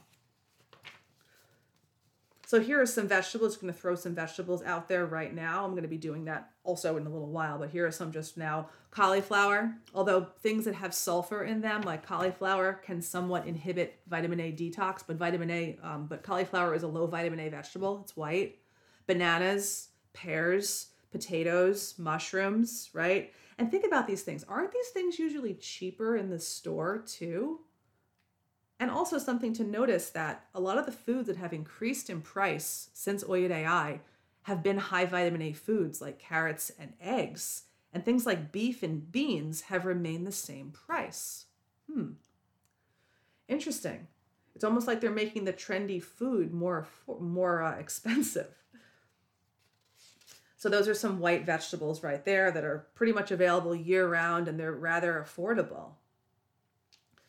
So other symptoms or some diseases that are associated with vitamin A toxicity. We talked about symptoms before. Some diseases, what they call, quote, autoimmune. They love to blame people for their own disease as opposed to saying, hey, like, guys, we poisoned you, haha, right?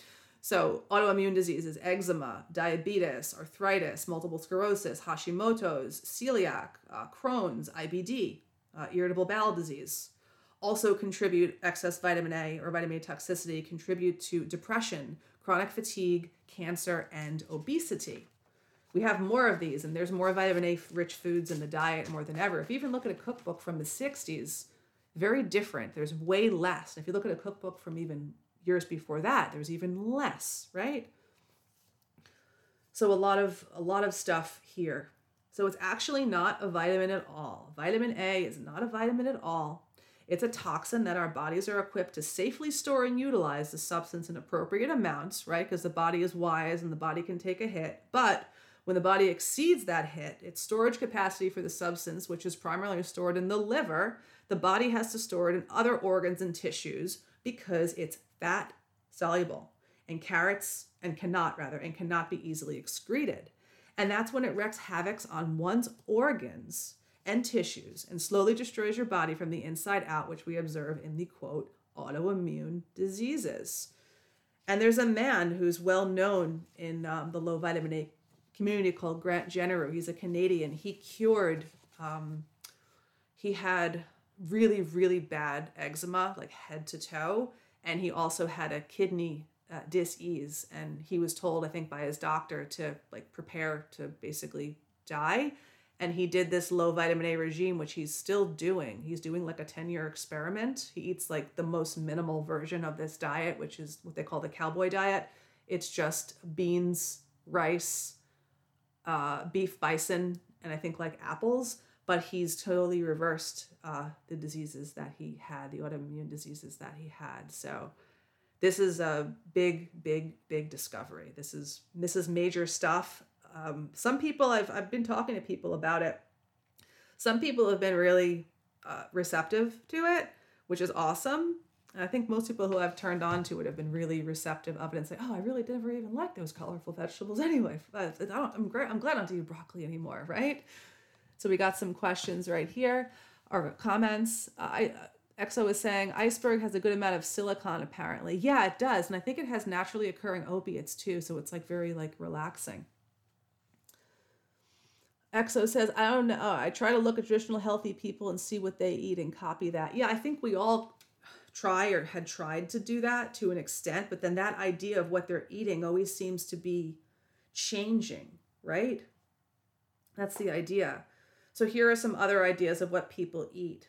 Potatoes, organic grains, meat, like red meat, bison, lamb, beef, things like that, venison, elk, chicken, no pork, onions, celery, bone broth, gelatin, apples, pears, grapes, bananas, and berries, things like that. Those are all foods. Black beans or beans in general, oatmeal, white and brown rice. Those are also options. You can eat things like pineapple, raisins, brown rice pasta, turkey, white flesh fish, things like that. Celeriac, if you like that vegetable. I'm not really too crazy about it. Cucumber.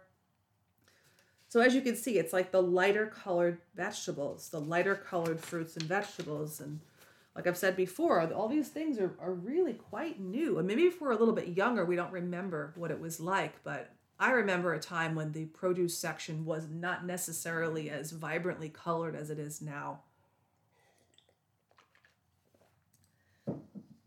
It's also been said through some of these Weston A. Price Foundation circles that the Weston A. Price Foundation pushes this idea that women should take abortifacient herbs. Those are herbs that basically induce an abortion or miscarry, that they should take that between their pregnancies, which is pretty weird. And women have also said, who have followed that Weston A. Price Foundation diet, that it took them much longer to get their period back after they had a baby than when they were just eating like a sad diet.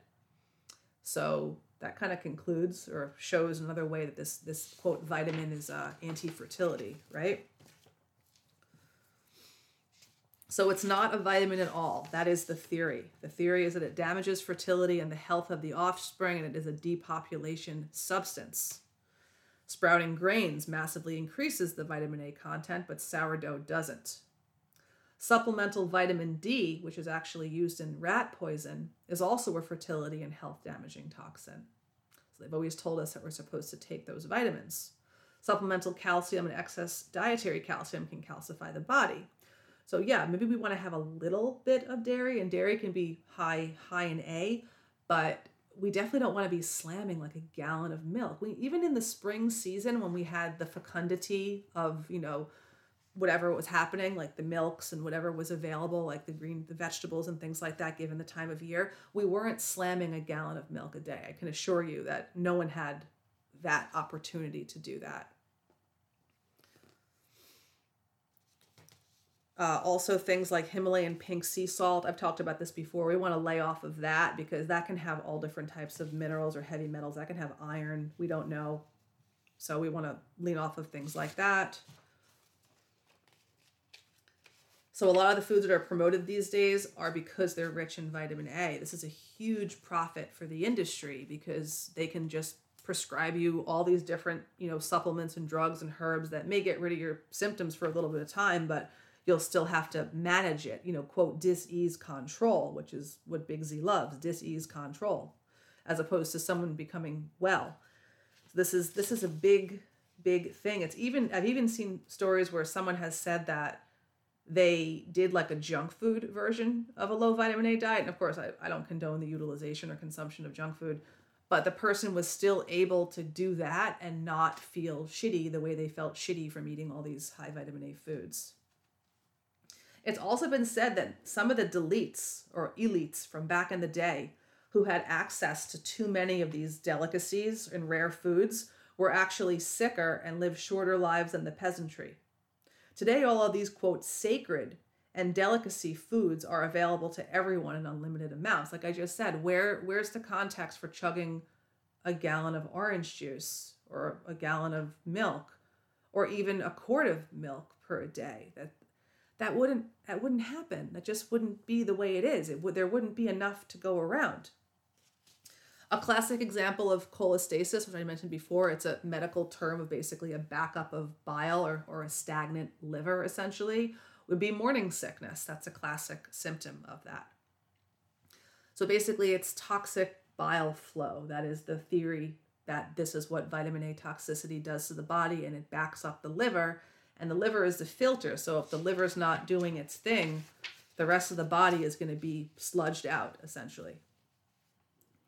Other foods can be like zucchini, peeled summer squash. That's really good. I've been enjoying that. Asparagus, I think, is good too, although it makes your urine smell gross, and that's kind of a bummer. Artichokes are really good. Another food that's like a lower vitamin A food if you're thinking about something to add to your diet. Yeah, it's pretty easy and satisfying, I have to say, to eat this way. And it's not limiting.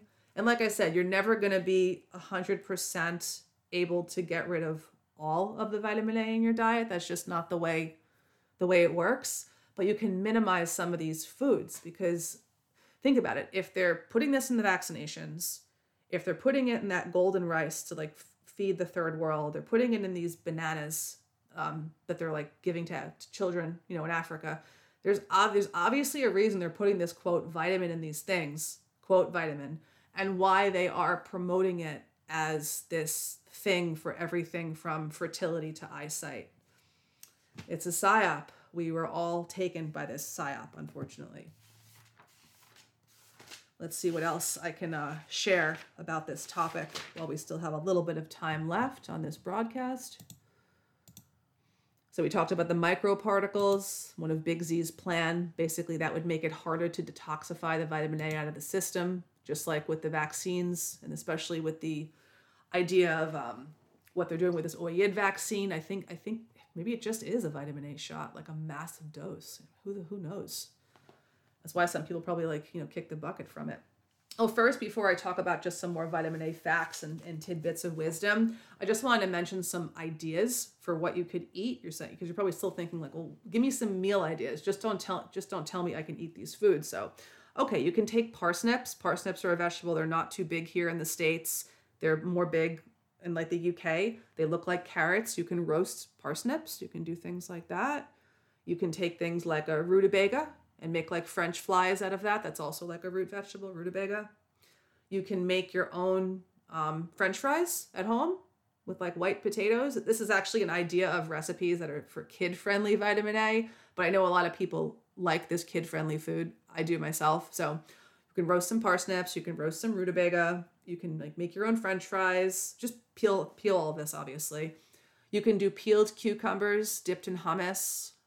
If you properly prepare your rice and your beans, you always want to have beans that are really, really well cooked.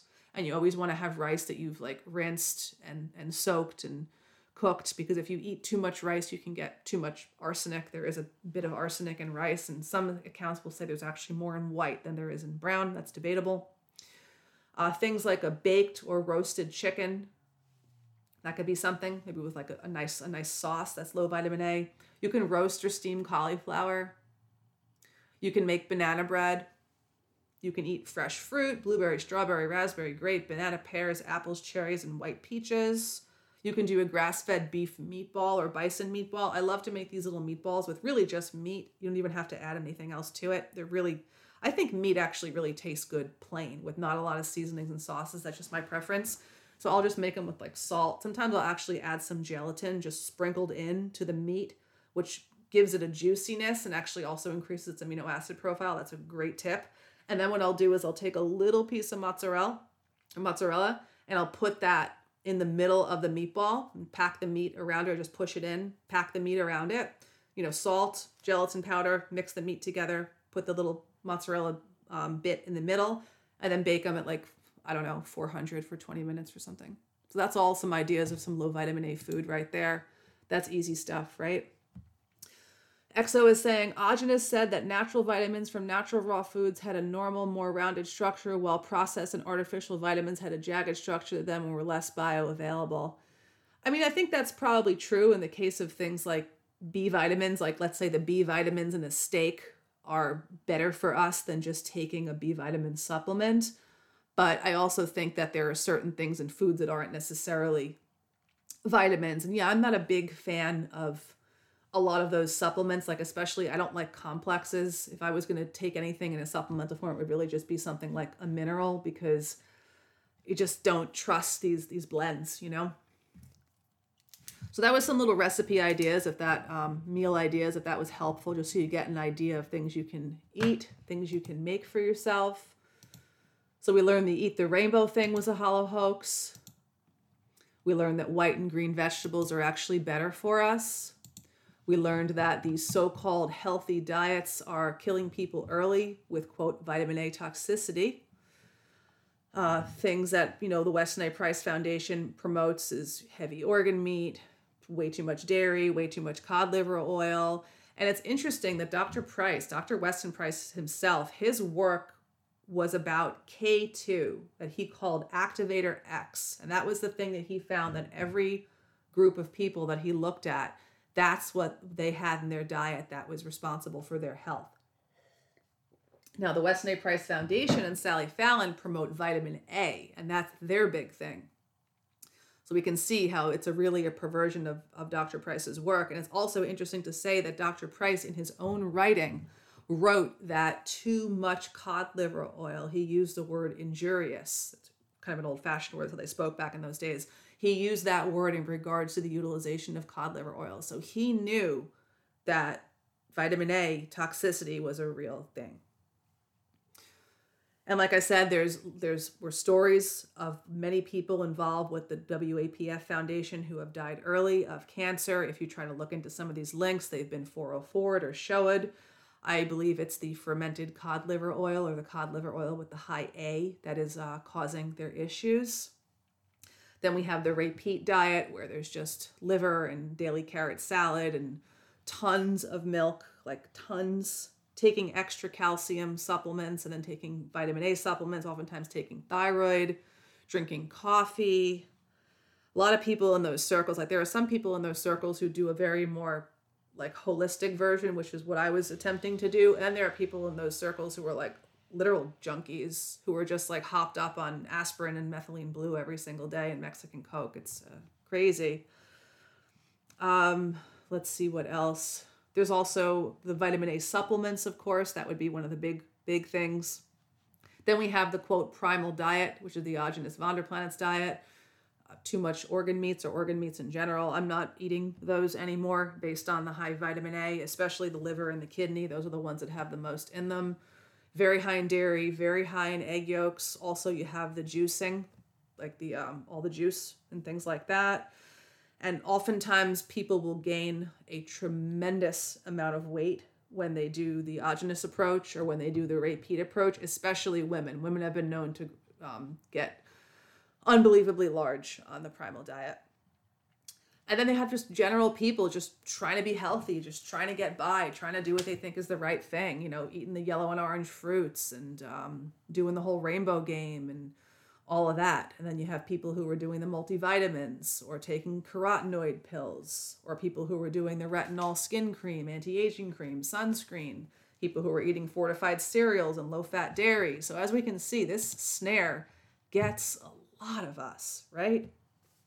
XO is saying, have you ever seen that video of the kid who ate the broccoli for a week and made it to like day 4 and got deathly sick? No, I haven't. That could be something with vitamin A. And remember, kids have very small livers compared to us, so they can't necessarily process things the same way that we can process things because we're much bigger. So there actually have been accounts of youngsters having toxicity from certain things like cod liver oil and liver. So it's not just this random thing that only happens to people who take Accutane or vitamin A supplements. That's what I thought when I first heard about it years ago. I was like, I've never taken a vitamin A supplement like that. I've never taken Accutane. I'm like, this has nothing to do with me. So I kind of just eschewed it. But then I realized, you know, through doing some of these iterations of what I thought was a healthy eating, you end up yourself getting exposed to a lot of these things, and it all ends up the same in the end, whether it's a buildup from too many of the animal foods that are rich, too many of the plant foods that are rich, supplements, fortified foods, skincare product, medication, vaccination. It's all part of the big load contributing to this in general. Yeah, so they really snare everyone from the people who are completely oblivious to not. Also keep in mind that birth control pills increase vitamin A in the body. Something to think about right there. I mean, there's a lot of reasons why you would want to avoid the birth control pill. So yeah, many issues can happen with vitamin A toxicity. Let's go over just some more over here that I didn't mention prior. Leaky gut intestinal permeability because of the peeling-like factor of the carotenoids, hair loss, thyroid issues. And all these diets, like the Weston Price diet, especially the repeat diet, the autogenous diet, they all talk about how they can help your thyroid. They're recommending foods that cause thyroid damage, right? Low vitamin D can be caused by vitamin A toxicity, and then you'll just go to Dr. Z, and Dr. Z will be like, oh yeah, just take vitamin D, and then you'll end up calcifying yourself. Low B12 and folate can be tied to vitamin A toxicity. Fatigue, eczema skin issues, psoriasis, inflammation, anxiety, depression, iron overload. So I think when the metabolic community is talking about iron overload and PUFA, they're really just talking about vitamin A toxicity. That's what it seems like. So they snare people in a variety of ways, whether it's supplements, skincare, medication, diet, superfoods, quote, superfoods. I'm really tired of that word, quote, superfoods. Kind of ridiculous, right? You can also have cranberries too. Cranberries are really good. All different types of grains like oats and rice. You can do those. You can do barley if you can do wheat, or gluten and things like that. Alcohol, of course, you want to limit it on that. You want to cool it on the alcohol. That would be true for probably most regimes out there. Just shows you how bad broccoli is. Yeah, and it stinks too.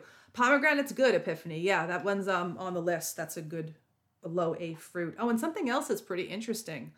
Most of the food actually mentioned in the Bible is all low A. I think that's pretty interesting, right? Yeah. Good. I love pomegranate. That's actually one of the foods mentioned, one of the 7 foods mentioned in the Bible. So yeah, we learned a lot today. Oh, palm oil. You're seeing palm oil all the time now. I think they know people don't want to do the PUFA thing anymore. So they're like, oh, we'll use palm oil. Palm oil's red. What do you think it's rich in?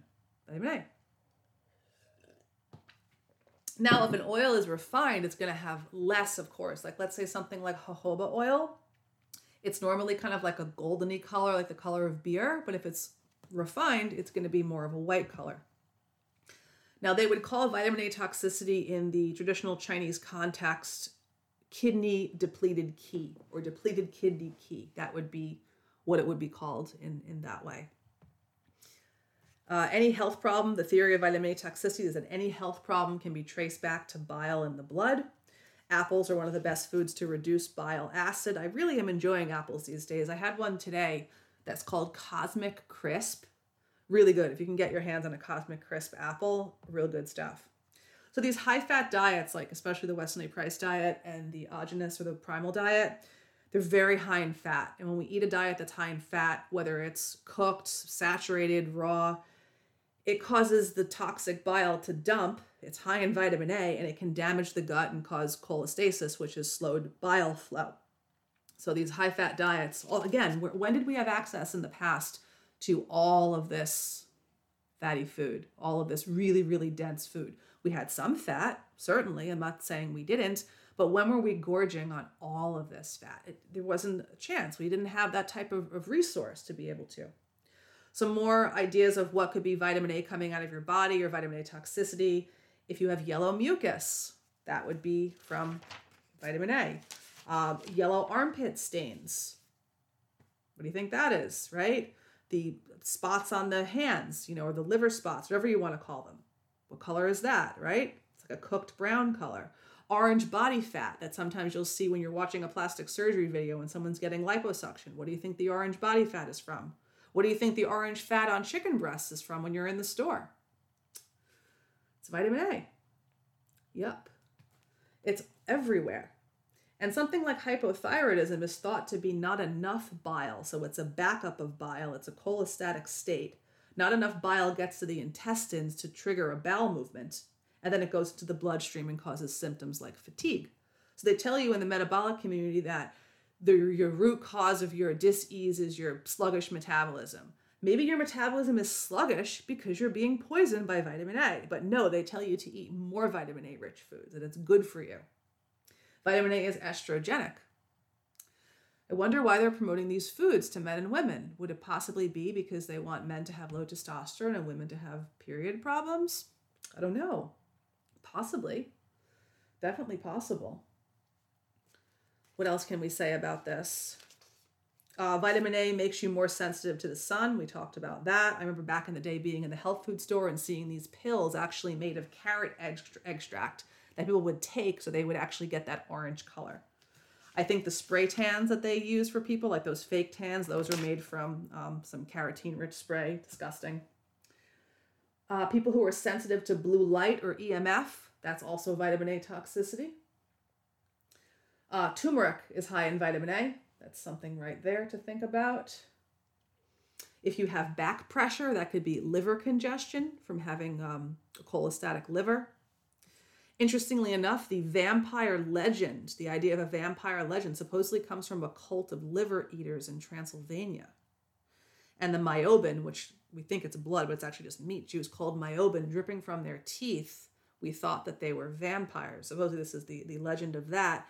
But you know how vampires are told that they can't look in the mirror, or we're told the legend that they can't look in the mirror? Supposedly if you can't look in the mirror and don't want to look at yourself, that's a sign that you have vitamin A toxicity.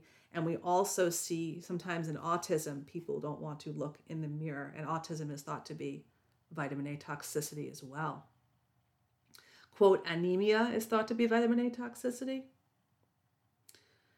A lot of stuff here. What else can we say about this? Vitamin A destroys the nervous system. I wonder why we see so much information about healing our nervous systems. It destroys our blood sugar balance. Why would they be promoting something that does all these things? I'm wondering.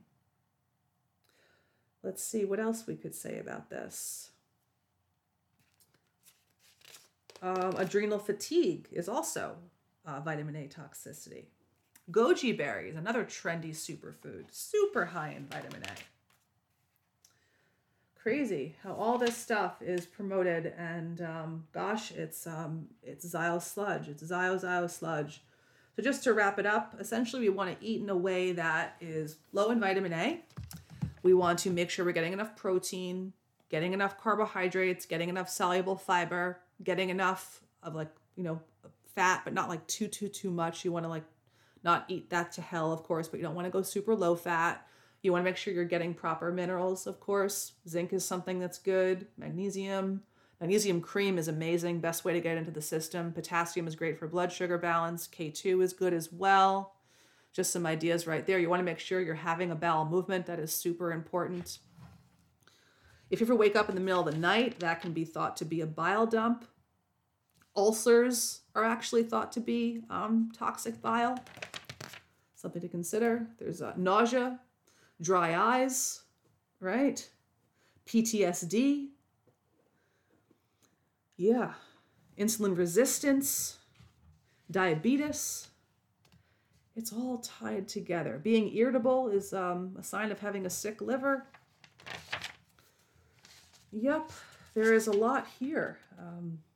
You can't be surprised. I think at this point, after the stuff you've probably heard on the broadcast for today, you probably can't be surprised knowing what you know about what happens in the world and what they do. This is just one facet of it, essentially, right? This is just one more thing, but we all got had by this because, well, it was hard not to, right? This ancestral psyop was a thinker's psyop.